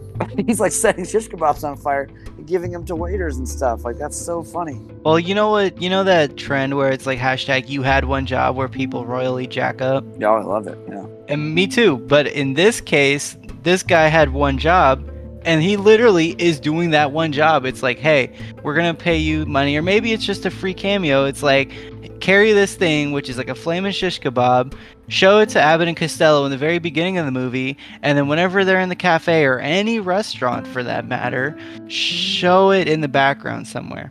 That's a funny idea that they could, that this for insurance reasons or something, or like the shish kebab flame guy was so staunchy and like picky about it that he, in his contract, he had to be the only one to hold it. So every time we saw a flaming shish kebab, it was held by the same guy because he didn't want to let anyone else do it. That's a funny idea. It's like the wrangler, the shish kebab wrangler. That's what I'm saying, man. That's what I'm saying. Now I want shish kebab. You want shish kebab? Yeah, I go for some shish kebab, only if it's on fire. I was about to say, let's go to Cafe Claire's. That's where it's on sale. Well, with that in mind, let's move on to everybody's favorite part of the Eldritch Review. These are the Eldritch Review interesting facts, courtesy of IMDb Internet Movie Database. So, let's roll. Number 1, on November 25th, 1954, the day after filming was completed, Bud Abbott and Lou Costello arrived in New York City to ride on the very first float of the annual Macy's Thanksgiving Day Parade. Yeah, I love that. I love that so much. I've heard that too. I have not been able to find, which I would really love to do, find the footage of them or even a picture of them in that specific parade. Because you got to remember too, I bet that was even more special for them having just wrapped up their last film at Universal.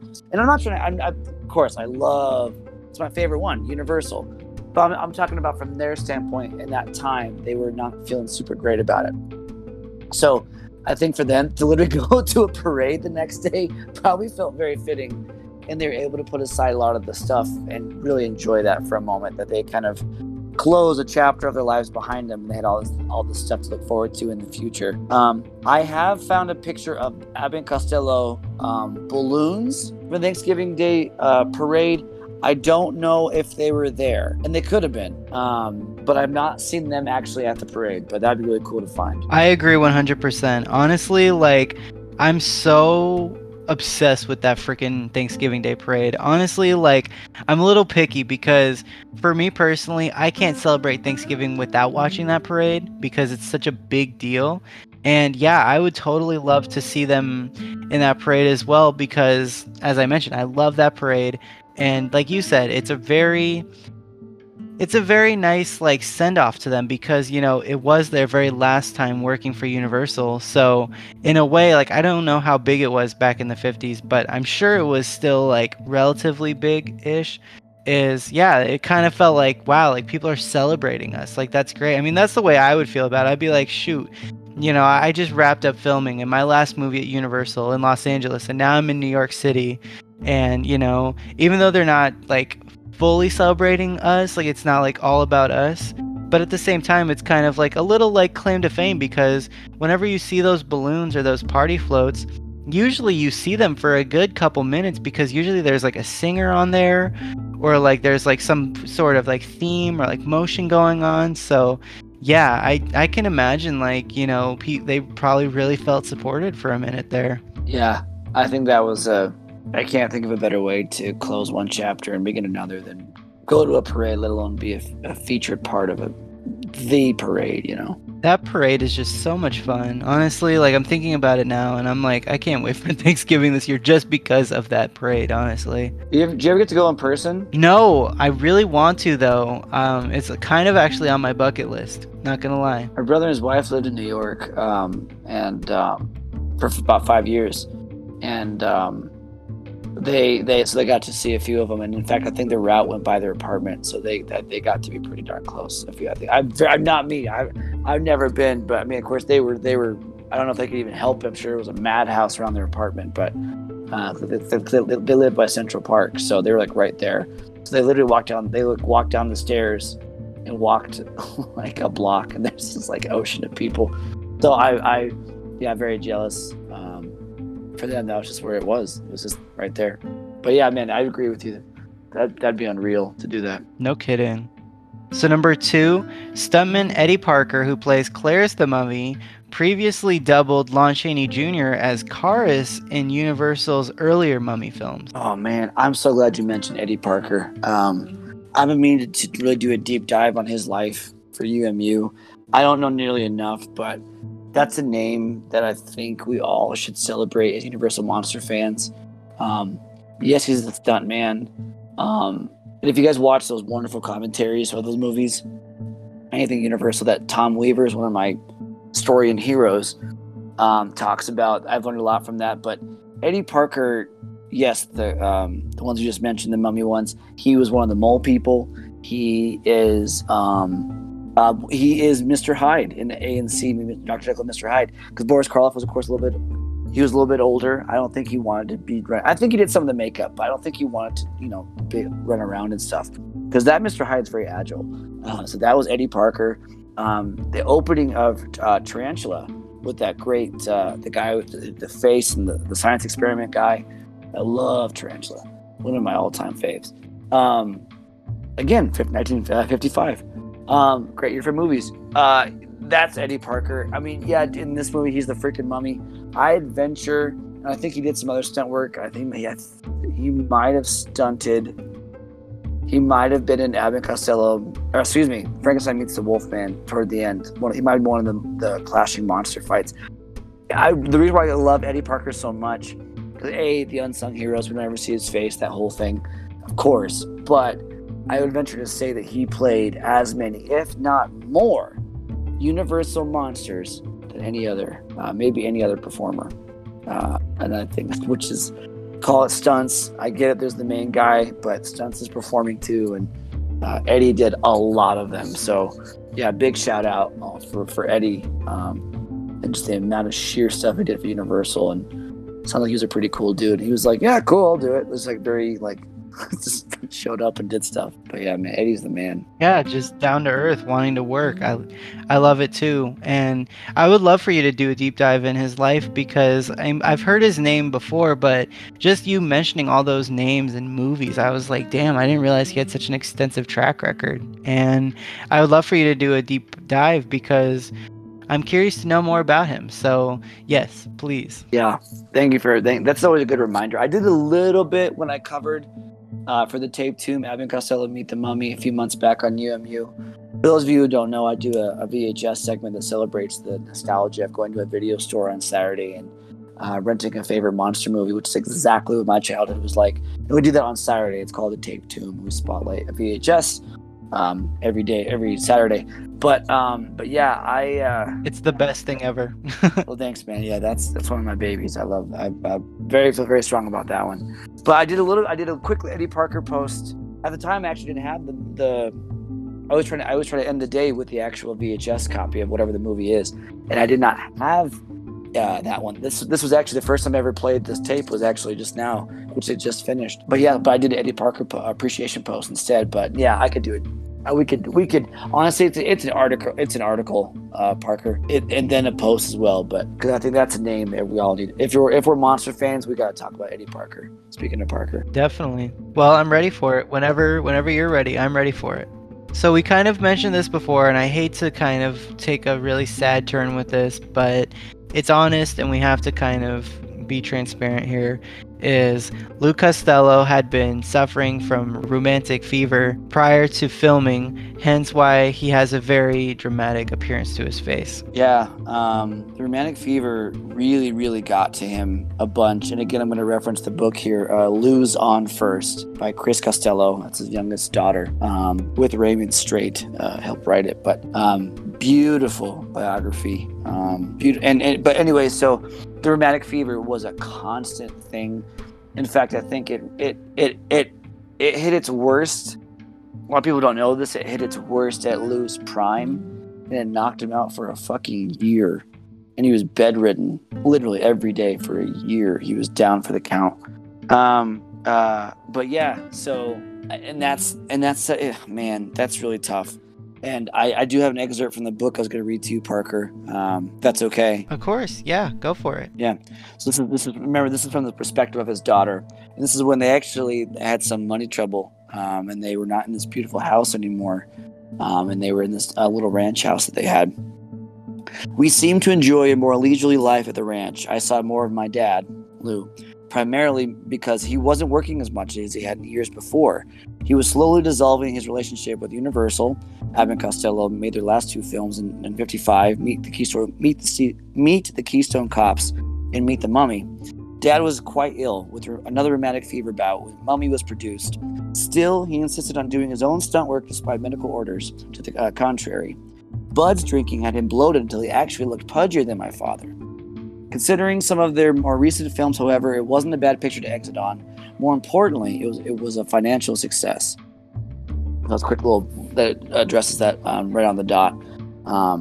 But yeah, man, it hit him at times and times again. And I think as he got older, I think it was also really stress-induced. There was stuff going on at home, and there was more and more tension with Bud and Lou, and not like, fist fights or anything. It was more just kind of estrangement, and I think that fed into it too. I think, but I loved hearing that he got to hang out with his daughter quite a bit more, and as that goes on, that's from the perspective of Chris Costello. He spent a lot more time with her, especially because she was the baby. So even though that was kind of a weird time, she got to see a lot more of her dad, which he died very young. A lot of folks know that. He passed away in, I believe, 59, so 4 years after this film. It was very sudden and tragic and very strange. So those last few years were kind of rocky. He and Bud split up, 2 years after, I think 57, and then he passed in 59. So I think, even with the the illness affecting things, I think she was really grateful to be with her dad a lot more, and he was doing his own stunts. That's something I'm giving a long-winded answer here, but something that was constant about Lou was that he just never quit, and was just so badass and so generous, and just nothing could deter him. And like it said, the doctor's orders were like, "Don't do this," and he's like, "Okay, but I'm going to," And that was just to make people happy. That's what he was doing. That's what the Dar talks about in this book all the time, was Dad was making people happy. He was going to do it. Somebody completely, betrayed Dad's trust. He would trust him again because he couldn't help it. So yeah, basically they say he's a big kid at heart, and that's one of my favorite things about him. But he's the man. So yeah, so that was a very long-winded answer, but that's it. That's pretty incredible, because I don't really. That quote says that. I read that too, Parker, but I don't really see it. I mean, especially I love that last bit, man, where he's running around the tombs and the freaking iguana thing is flying through, and man, Lou is flying in that scene, man. He's all over the place. You cannot tell me that's a sick. It hurts me to watch him. He's falling so hard. He's breaking through walls and shit. Yeah, I have a hard time believing that he was. I know he was, but I have a hard time believing when I'm seeing that he was ill. So, just a consummate professional. Yeah, I mean, I think like you were saying before, I mean, despite the illness and despite all of just the trauma that they were experiencing behind the scenes of their show, and the fact that, this was the last, swan song for Universal, so to speak, I think really they just kind of wanted to leave it all, athletes leave it all on the court or leave it all on the field, and I think that they wanted to do the same on that soundstage. You know what I mean? He's like, yes, I suffered forever and I was bedridden and I was just miserable. But this is the last time that I'm going to do something with Universal, and I need to just go all out. I need to break through a fucking wall. I need to do something. And he did. And, I don't know how it felt. I mean, I'm sure it was foam. Obviously, it wasn't real, fucking cobblestone. But I think that, in hindsight, I think that he did it because he knew that, gotta go out with a bang, so to speak, and here's how we do it. And yeah, I think it's really sad. It's really sad, but, it doesn't matter how old we get or how old the movies get. We will always love them no matter what, and that's why we do what we do on the Eldritch Review. Exactly. And if they were hurting, they insisted on continuing. Yes, they're being paid, but it was more than that, because they did so much stuff for free and just for people that needed it, And and that's why we got to keep talking about it and celebrating is because they were in pain, and like to watch it. And you're talking about this is, you think this movie's one of their, I forgot to tell you the back of the freaking box of this movie, from Variety. I mean, at the time, one of their best comedies. That's literally what it says on the back of the freaking VHS. So you're not alone in that, Parker. I mean, people really took to this one, and just yeah, man. So. And that's despite all the other stuff. You're watching it and you don't know it, and we know it now, so it's easy to look it back and go, well, maybe they are this, maybe they are feeling good, but it's hard to say that after you already know it. But I mean, yeah, they worked hard. They worked so hard, and despite all the the demons plaguing them, they did it for the people, and again, like, man, it works. They did it. They wrote the book, and that book got passed on to generations, and Absolutely, man. Well, I'm really happy you read that excerpt, even though it was really sad. It was essential, and I'm glad that you have that book, because we're able to kind of learn what it was like from his daughter's point of view, which is very important.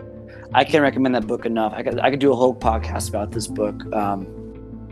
Please, anyone, it's out of print. It's kind of hard to find. You got to get it, though. She writes it wonderfully. It's also, Parker, an insane exploration of Hollywood of the 1940s and 50s and 30s and stuff. So and the thing that it's an oral history, because she wrote it in the early 80s. It was 25 years after he passed, give or take, or after their last film together.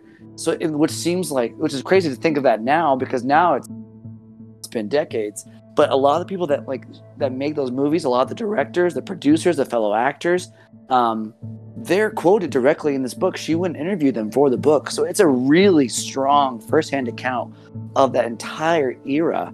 Bud and Lou are the star of it, but it's that whole era. So yeah, that book it's about as cool. If you're interested in old school Universal stuff in the 40s and 50s and comedy and everything they did, I mean, she was right there, and she writes every little bit of it. Oh, and you know that I am, so I know you said it's out of print, and I know you said it's hard to find, but if God willing I find that book, you best believe I'm going to buy it, no matter how expensive it is. I found eBay. They're all over eBay. I mean, it's not crazy expensive. I don't know, $20-$30, but yeah, I mean, I flew through it, and he passes away, and it's still the way it's written. It's just heartbreaking. It's so powerful. You didn't want the book to end.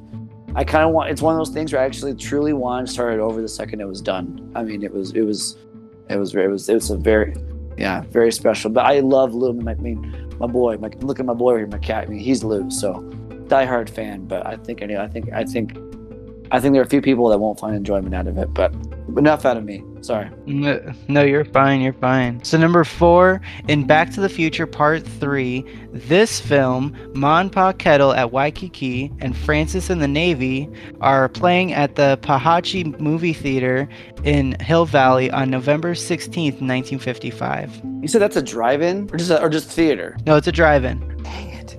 I actually looked it up again, man. After you said that earlier, we talked about this earlier. I don't know where it is. And there wasn't even pictures that I found. And you go to the Back to the Future wiki fandom thing, it just says the same thing.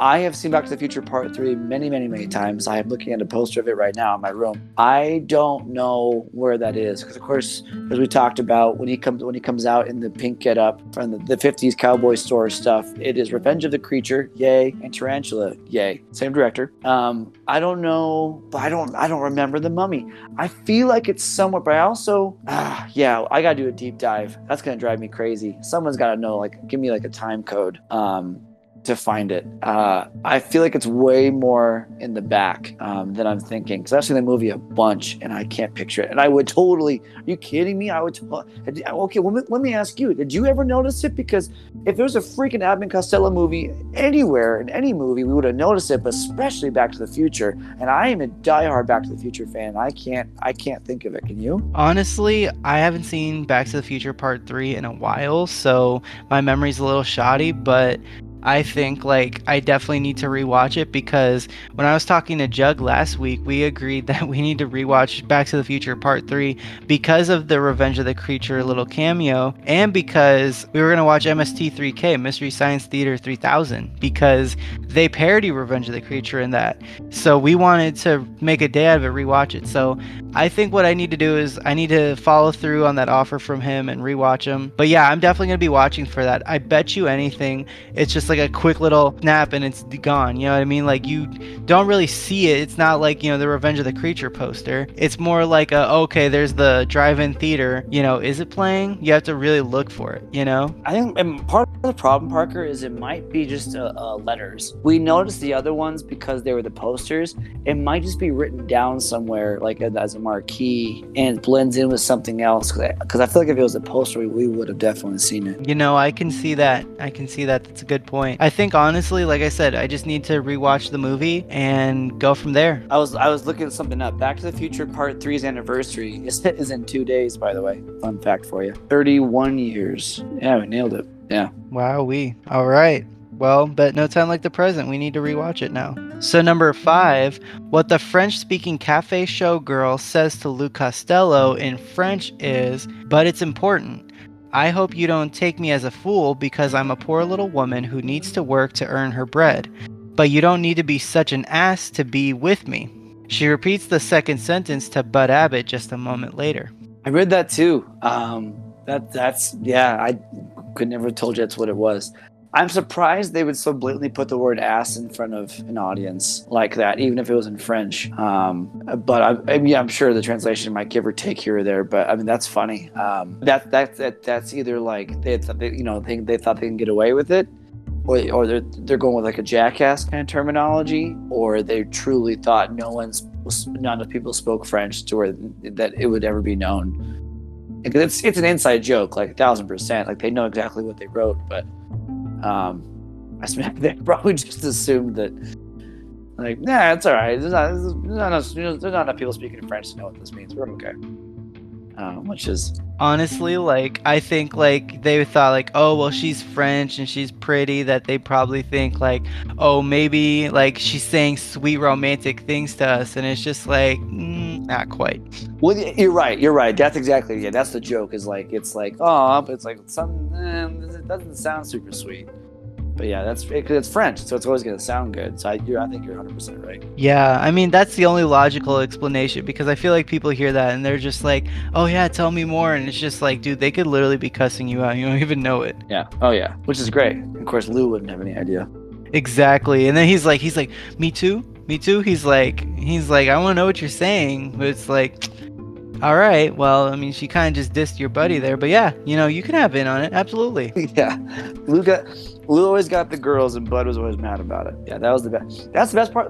That's one of the best things about those movies, that Lou always got the girl, and Bud was always such a great victory that Bud thought that he could and should. And it was a great little kind of, it never really worked out that way, which of course, I want Bud to get a girl too, but his cockiness like went against him, and even if it was like, it ended up being someone was using Lou, it was even when I was a kid, I loved it. It was great to see the underdog get the girl. I don't know about you, but when I was a kid, like that was, or get someone that you think the joke, I guess, is that they're unworthy, and that's not funny, but that to me, it never felt like that to me. It felt like Bud's cockiness just was his downfall, and that, so anyway, I don't know. I loved it. I just thought that was a win, so to speak. Yeah. No, I totally agree.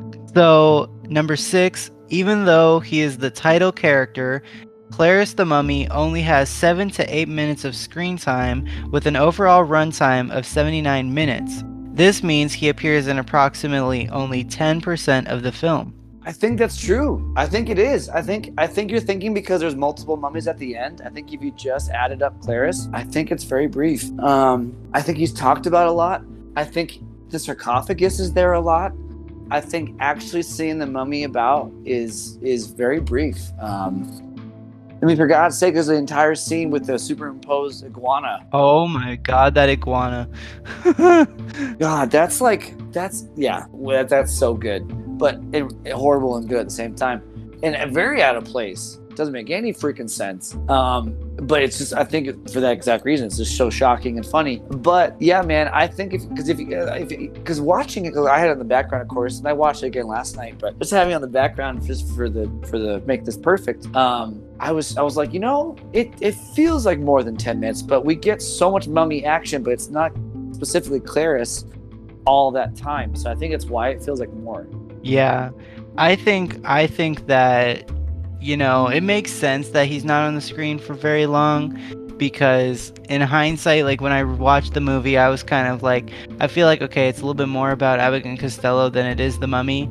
And that was even something I was thinking about while watching it too, was I was just like, wow, okay, like I guess the monster really doesn't, I mean, he exists, of course, and like he is the threat and like all these things, but like I think in hindsight, I think it was always more about them, which was perfectly okay. So it makes sense. I think so too. I wish there was more of it. I couldn't even tell you why there was scheduling with Eddie Parker. But I don't know. I really don't. That's something I would love to find more about, is why. Yeah. So, but it works out. The third act is packed with mayhem, monster mayhem, and iguanas and running around and who is the mummy, who's not. So yeah, dude, I wish he was in it more, but at the same time, I'm grateful for that wacky third act. I agree 100%. I love the three mummies, as I mentioned before. And yeah, that iguana, I was like, what the fuck? That's how you did it. That's how you got. Honestly, I was looking at it. That's not far off from how they made Tarantula. A little bit different, probably a little more haphazard when they did it this way, but I love it. I love it because I can't do it, and I have respect for it. I'm an animal guy. I don't want to see, live animals used. And that was obviously way different then. And I feel sorry for him, because often you see him like roaring and angry. They're being provoked. That's more of what I'm talking about. But he seemed fine. That one's just so kooky, and it makes me laugh. I know I don't want to keep distracting us. So there's a shot, and I'm sure you know what I'm talking about. We see this great shot of the iguana running, and it goes around a corner. So then goes around the corner. Everything's fine. Lou doesn't know he's following it, and he takes off after it. And I think he thinks it's behind him, because he tries to close the door behind him, and he falls. And I'm like, guys, we're getting so beat up. And then so we don't see Lou for a second, and you can imagine what he's seeing is that iguana, and he bursts through the, like you said, not really like brick and stuff, but a cobblestone, breaks through it, and it's so dramatic and so funny. It's this explosion. The camera doesn't cut. It's genius. He goes back there. He thinks he's safe. Holy crap! And bursts through the thing. I mean, God, I think that's so funny. Just because we don't have to see what he saw. We know what he saw. And just that great unscathed, break the freaking wall because he saw a giant iguana. It's you have dreams that aren't that weird and funny. Yeah, I agree. That whole it was so chaotic, because he ran around the freaking, I guess you can say the tomb, or if not the tomb, the catacombs, which I know it's not Paris, but the catacombs. And yeah, it just feels like there's just something at every turn. There's dead mummies in one little tomb, and then he looks and there's this, the big ass iguana, and I'm just like, oh my god. And then the iguana escapes and chases after him. I'm like, what? Where is the iguana? That's what I want to know. That how they get him. I want a prequel of where the iguana went from. I want the iguana story. That's what I want. Me too, because goddamn, that thing was big. And yeah, I'd like to know where he went to, because I'm like, shit, I bet he escaped into the sands of Egypt. What on earth was the purpose of having him down there? What were you going to do with him? You just woke the mummy up, so what was the point of, is he protecting your tomb, the hallways? What was he there for? I don't know. I love it. I'm not even asking these logistically because I'm mad about it. I just I find it so wonderful that it's down there, and he or she is down there. And yeah. Sorry, not again, way off topic, which I'm good. No, it's all good. It's all good. So number 7, as we've said countless times throughout this entire episode, But there's an additional fact in this, which I'm sure you know this because you are a diehard Abbott and Costello fan, is this was Bud Abbott and Lou Costello's 28th and final film for Universal Pictures. Although Universal released a compilation film of clips from their films entitled The World of Abbott and Costello, which premiered in 1965. Yeah, sadly Lou would never see that one. But yeah, I mean, they had a long run, and they were doing TV at the time too, so it was very contractual. They were with Universal, and remember, because you seen me share this, and I think I love sharing this because I don't think a lot of people do this. But Lou was the first person to meet on screen. Was the first person to meet the Gill Man. In that great skit, I put the clip up of that great skit from the Colgate Comedy Hour. And it was a few weeks before the premiere of Creature, and it's in a live audience. And it's supposed to be like a prop room, a back storage room at Universal. And the Creature, and it's just Lou. Bud leaves the scene. Creature bursts out of a crate, and the whole audience goes, "Oh!" Like they're very shocked, and some laugh, some yell out. It's really cool seeing their reaction for the first time. And it's actually Ben Chapman, the land creature. You could argue, and I've made this argument, that Lou Costello has encountered more Universal monsters directly, of the classic monsters, than anybody.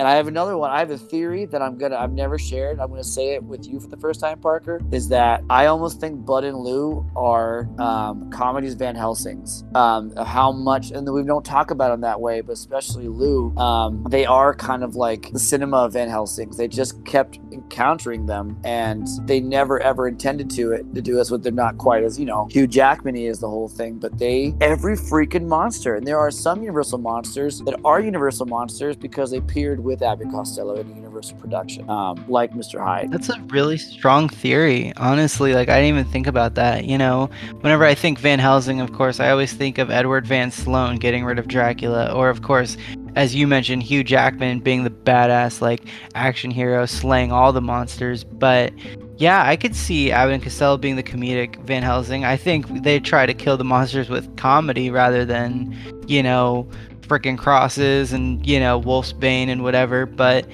I can see it. I'm really glad you shared that with me, because now that's all I can think about. I think the truth, the way that, like you just said, to build on what you just said, to fight them with comedy, I think the fact that they never actually try to kill anything, but they end up besting them through one way or another, is what makes that funny. Is that that's the best way the comedians win, is that they won by not trying. And where the other monster hunters, Meet Frankenstein's a little bit dicey because they kind of different fates, but Bud and Lou end up being okay. They survive to see another day because they run, and I think that's great. And but there's moments, and people don't give enough credit to them. Just like you said, just like fucking Shaggy and Scooby, where they have those great outbursts of bravery, and they do something amazing. Lou's got all kinds of those moments, arguably more than Bud. In the movies. And I've posted collages with Lou and all the monsters he's met, and I'm thinking here, except for Bride, it's all of them. Maybe not Phantom, but it's everybody. Yeah, and they've had 2 different scenes, 3 different scenes. Holy cow! One of like a wax museum of a horror shop, because there's Meet Frankenstein. There's one in Dr. Jekyll and Mr. Hyde, where there's monster mannequins and stuff. And in the scene I just told you with the Gill Man, so they're around monsters more. So maybe you can find some cheats in there, but in terms of actual performance with monsters, yeah, I think Lou has the record of being around the most actual, authentic, classic Universal monsters, more than any other. I'd even venture to say crew member, Jack Pierce, anybody. It might be Lou Costello that has the most, which is pretty insane. That's more than insane, and I would love to see that collage. I don't think I've seen it. Maybe I have. I don't remember, but I think your theory was so strong in that aspect, and man, that's why I love having these conversations with people like you, because you make these connections that other people wouldn't even think of. Steven's great about that too. I love Steven's. His theories are killer. He comes out with stuff, and I think he thinks I'm just blowing smoke. But when he says stuff, I'm like, oh man, I have to go back and rewatch that now. You maybe rethink the whole damn thing. Steven's killer about it. So if I give you anything tonight, think of Bud and Lou as comedic Van Helsings. There you go. I'll take it, and I'll think of them as like Scooby and Shaggy too. But then again, I've always kind of thought of them like that. Well, I got that from you. I don't know if I thought that quite as much, but I do love that. I'll give that more thought. I like that a lot. There you go. So number 8, this is a little bit of a goofy point, but I really wanted to share this because it's kind of interesting. I love continuity like this. Number 8, when Bud and Abbott play back the recordings on Dr. Zoomer's reel-to-reel tape recorder multiple times, they never once rewind it. They just keep pushing play, and it just keeps playing the same thing repeatedly. I don't even know if someone at the time would have, and maybe I wonder if that's in the script. They're like, nah, forget it. It takes too much time. And I bet I would venture to say that at that time, it was a suspense of disbelief. People are just everything they're doing was just so wacky and fun, and they're laughing too. Like I don't know if I would imagine that I don't think that was a mistake. I don't think that was a. How do I say this? I don't think that was a concern. I'm sure they thought of it, but I think that was more of a, nah, it takes too much time. Just keep pressing play. I mean, honestly, like, no, I hear what you're saying, and I think that that's the truth too. I mean, I don't think people were really thinking about things like that. I only just shared this because, like I was mentioning, I do love continuity. Continuity rules, as people say, and it really does. So for me, like, I saw that and I didn't even think about that, honestly. I was like rewatching it and I was just like, huh, because to me, like, yes, I know how a tape reel works and I've seen it work and all that kind of thing. So I'm not completely naive. I'm not too young as people would think. But at the same time, it's kind of like, I guess it doesn't really matter. I hear what you're saying. Yeah, but I think those are funny moments, and it kind of reminds me of Mark Hamill. You're a Star Wars kid like me, and Mark Hamill talks about, I think they were filming the first one, and he was complaining because I can't do it justice, but Mark Hamill's got a great Harrison Ford impression, and they were filming the first one. I think they're in the cockpit of the Millennium Falcon, and he's fussing with his hair, and he's kind of, my hair is being weird. I can't get my hair to work. And Harrison Ford kind of overhears this and says, "Hey kid, if they're looking at your hair, we're in big fucking trouble." So I think it's kind of like that. That's great. That's funny. I didn't even know that point of Star Wars. I'm glad that you know that. I know that they like to mess with him because he was one of the younger cast members, but that's great. That's really great. I always love hearing how Harrison Ford picked on Mark Hamill, and then Carrie Fisher, rest in peace, princess in general, picked on all of them because she's just badass like that. I could go on for days. I could make a full-blown podcast episode about Star Wars and about our beloved General Organa. Yeah, man. She was might have been a princess, but definitely the queen. And I think she called the shots to all those guys. And I think she was a force of nature. I've only done one of her books, and it was The Princess Diarist. But which was about her time making Star Wars. But yeah, dude, she was a force of nature. I honestly, yes, I know her as Princess Leia, and if I was not thinking and people said Star Wars, I'd say Princess Leia.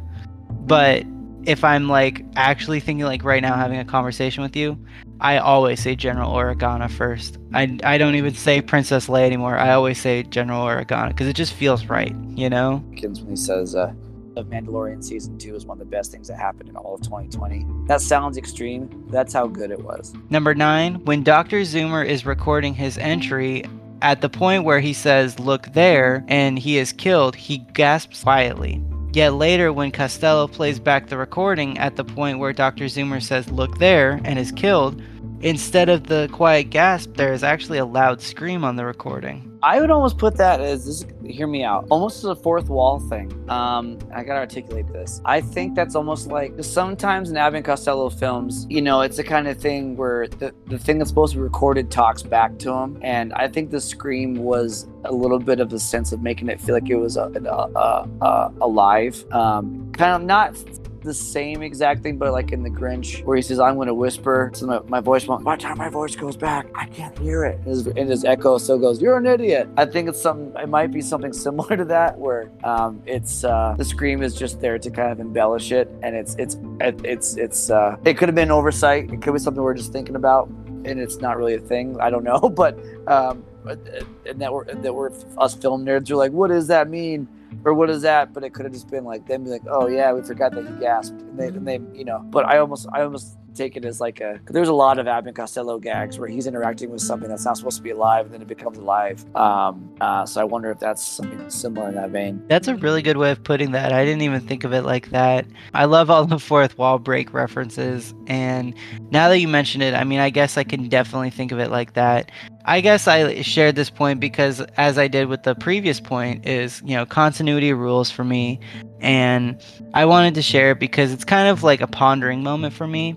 But I think nonetheless, I think that it doesn't matter too much. But at the same time, it's interesting to think about. No, those are fun. I don't mind main continuity is where's the iguana. So I hear you. All right, so this next point is a little controversial, and forgive me, creepy community, but I had to share this because I'm a huge history buff, so bear with me, don't blow up my DMs. I'm not picking any sides here, I'm just sharing a point, okay? Number 10, during production, Richard Deacon was approached by Lou Costello's assistant Bobby Barker and asked to sign something Deacon described as a pro-McCarthy petition. Deacon detested Joe McCarthy and refused to sign anything in support of the senator's communist witch hunts. Barker threatened, if this gets back to Bud and Lou, you'll never work on this lot again.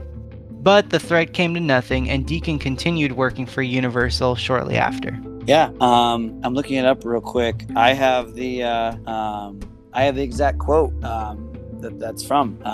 Hang on, sorry. So Deke was requested to sign my father's anti-communism pledge, and it was Bobby Barber, from whom Dad sent to talk to Deke.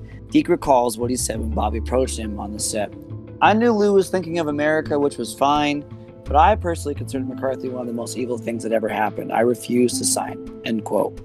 Bobby warned him that if he got back to Dad, that he wouldn't sign. Deke would probably never work for Universal lot again. Deke's refusal was never brought up again, however, and he continued working for Universal for many years thereafter. My father probably never knew about what had happened. So that's right from the book, right from the actual actor. Yeah, so that's something else that kind of surprised me in the book. Yeah, so remember, this is 30s, 40s, 50s. Lou was a pretty staunch Republican. I think that is everything morphs and changes over the years, and I think that looked differently then. I mean, like Lou were talking about McCarthyism and communism and stuff. And yeah, and that was kind of a funny thing. So like, in all my time, I told you guys that Lou's one of my heroes. Lou is insanely generous, and I mean, he would gift insane things to his staff and people that just barely knew him, and he would never forget them. And one of the most thoughtful, generous people. And also a funny aspect of Lou was that he was not tinfoil hat, but he was a little paranoid. I think he was, from what I've gathered, that he was very cautious about things, and he was an equal mix of extremely trusting and untrusting about things, very protective. So I think that's where it came from. And he wanted people to sign this thing, and he really thought that was the best thing to do, and he was kind of the guy of power on that set. I never heard of anyone being punished for it, though. Lou was, he had stubborn moments, and that kind of came from him, like really believing something, and then if he didn't believe it, then that wasn't true. And so, yeah, that's, no one's perfect, and that's kind of a funny bit that surprised me, and I kind of forget about it sometimes. But the guy stood up for what he believed in, and that wasn't right of Lou to force him to sign something like that. And you should be able to work there with whatever belief you have, and as long as it's not too, it won't hurt anybody, it wasn't extreme or anything. And he stood up for what he believed in, and no harm, no foul. Lou didn't hear about it, or he respected the guy. For all we know, Lou respected it. It was like, well, the guy said this, so whatever. Yeah, Lou sometimes would say stuff, but it wasn't always what would happen. So super, again, kept, he was constantly described, everyone that knew him as a big kid at heart. and there's a million stories in there. I'll share with you another time. But but I found that quote for it. I know I saw that too, and I forgot about that, and I found it. But that was just Lou had an idea, and he wanted others around him that believe the same thing. That's what it would come down to. There you go. And like I said before, I mean, I'm glad that you cleared it all up. I'm glad even more that you read the direct quote. I am not, I friggin' hate, politics and that kind of thing. But I shared this point because, like I said, as a history buff, McCarthyism is such an integral part of the 1950s. It's a creepy part of the 50s, but, if you're talking about history and politics in the 50s, that was a huge integral part. You can't think of the 50s without Joe McCarthy. And I'm a diehard fan of The Crucible. So, I felt like I had to share this, but like I said, I'm not claiming any sides, so I don't think I'm on any side of the fence. I don't want to have any hate mail come into my DMs. Okay? Yeah. No, yeah, I don't want to. That's not what we're doing. And that's the thing is, I once had a friend tell me that I'm relentless when it comes to the truth, and it first struck me when I was like, that's kind of intense. But I love that, and if I'm crediting something on UMU or something I'm talking to you about, I want to make sure I'm well versed in it, and I want to make sure I read the thing. And if I didn't have a book on Lou Costello, that's okay. You don't have to, but there's not many of them, especially so personal. And I would rather, and we're not doing anything political. It's an interesting thing. And it was, I think being on set with Lou was very lively. And I think there were stories. I think her name was Margaret Hamilton, the Wicked Witch and Wizard of Oz. She was brought on to do a scene with him, or I think it was called Come Around the Mountain. And in a movie called Come Around the Mountain, and she was very apprehensive to do it. Because she was going to play, I don't know if you know this, but she plays kind of a witch character in that movie. She's like, I don't want to be typecast as a witch. They're like, no, it's fun. It kind of celebrates you. It's this one scene, and she really is a witch in it. And the next one, she was like, I'm kind of scared to be on set with Lou Costello. I've heard it's kind of pandemonium. And she literally said that he was a love, and I don't have the exact quote in front of me, but that he was just she loved every minute of it, and he was so kind. So there was actually a legend, a mythos that built about him, and that he was this big troublemaker and practical joker, and come to find that it was just actually fun, and he was classy and made people laugh and did zany stuff, but never at anyone's expense, and made people feel welcome and heard. And so that's probably what you're describing is probably what we're talking about here is one of the only kind of interesting things. It doesn't quite fit that, but everything else I heard, and there's quote after quote after quote about just on set with Lou is like the set to be on, and you would want to be on that set. I definitely would. If it was me, I definitely would. So that concludes today's episode of Abbott and Costello Meet the Mummy 1955. I hope you have enjoyed listening as we've enjoyed reviewing it for you. Before we sign off, I want to say a huge thank you to my distinguished guest, Austin "Gilly" Hill, for returning on the Eldritch Review and for being one of the greatest people I've ever known. As I've said numerous times, you are such a great friend, you're my older brother, and it's such an honor and a privilege to know you. Thank you so much for coming back on the show. I hope you had a great time. Holy cow, man, those are really nice words. No, man, I had a blast. I will always leap with it. You asked me to do a film, I'm there. Even if I haven't seen it, I'm in it. I'm in it from season 1. I'm in it season 20. We're talking about Mummy 45 or whatever. I'm in it with you, man. And you're one of the kindest. You're one of the kindest hearts around, and you're doing it. You're doing it right. You're doing it for the fam, and it's pleasure's all mine. That's the short answer. I'm touched. You asked me to do this, and I'll do it as long as you want me to. Absolutely. Well, back at you, man. You do it all for the fam as well. You pour your heart and soul into everything, and it shows when you do Undiscovered. It shows when you do UMU with me. That's why I consider you a brother, man. Otherwise, I wouldn't. I don't just, it's not a term I use loosely. So, I mean it for sure. Right back at you, my brother. Appreciate you, man. Anytime. We'll do it again soon. And I appreciate you. Be sure to like the Eldritch Review on Facebook under the name @The Eldritch Review Podcast, or you can follow us on Instagram @The Eldritch Review. Also, if you would like another way and method to support the Eldritch Review, consider contributing to the Eldritch Review's Patreon page. You can pledge any amount from $1 to $100, and depending on which level you choose will determine the benefits you receive. Link is in the Instagram bio to contribute. And finally, be sure to check out all of our brand new Eldritch Review merchandise on the Eldritch merch store, featuring all new tank tops for spring and summer, the Creep Collection ringer tees, and more monster tees by Austin Webb, with designs of the Mummy, the Wolfman, and Bride of Frankenstein. We also have new accessories in the store, including 3 styles of Eldritch Review hats and COVID-19 pandemic masks. Be sure to purchase your merchandise today. Link to shop is also in the Instagram bio. Next week's episode, it will be the official season finale of the Eldritch Review Season 2, and it will feature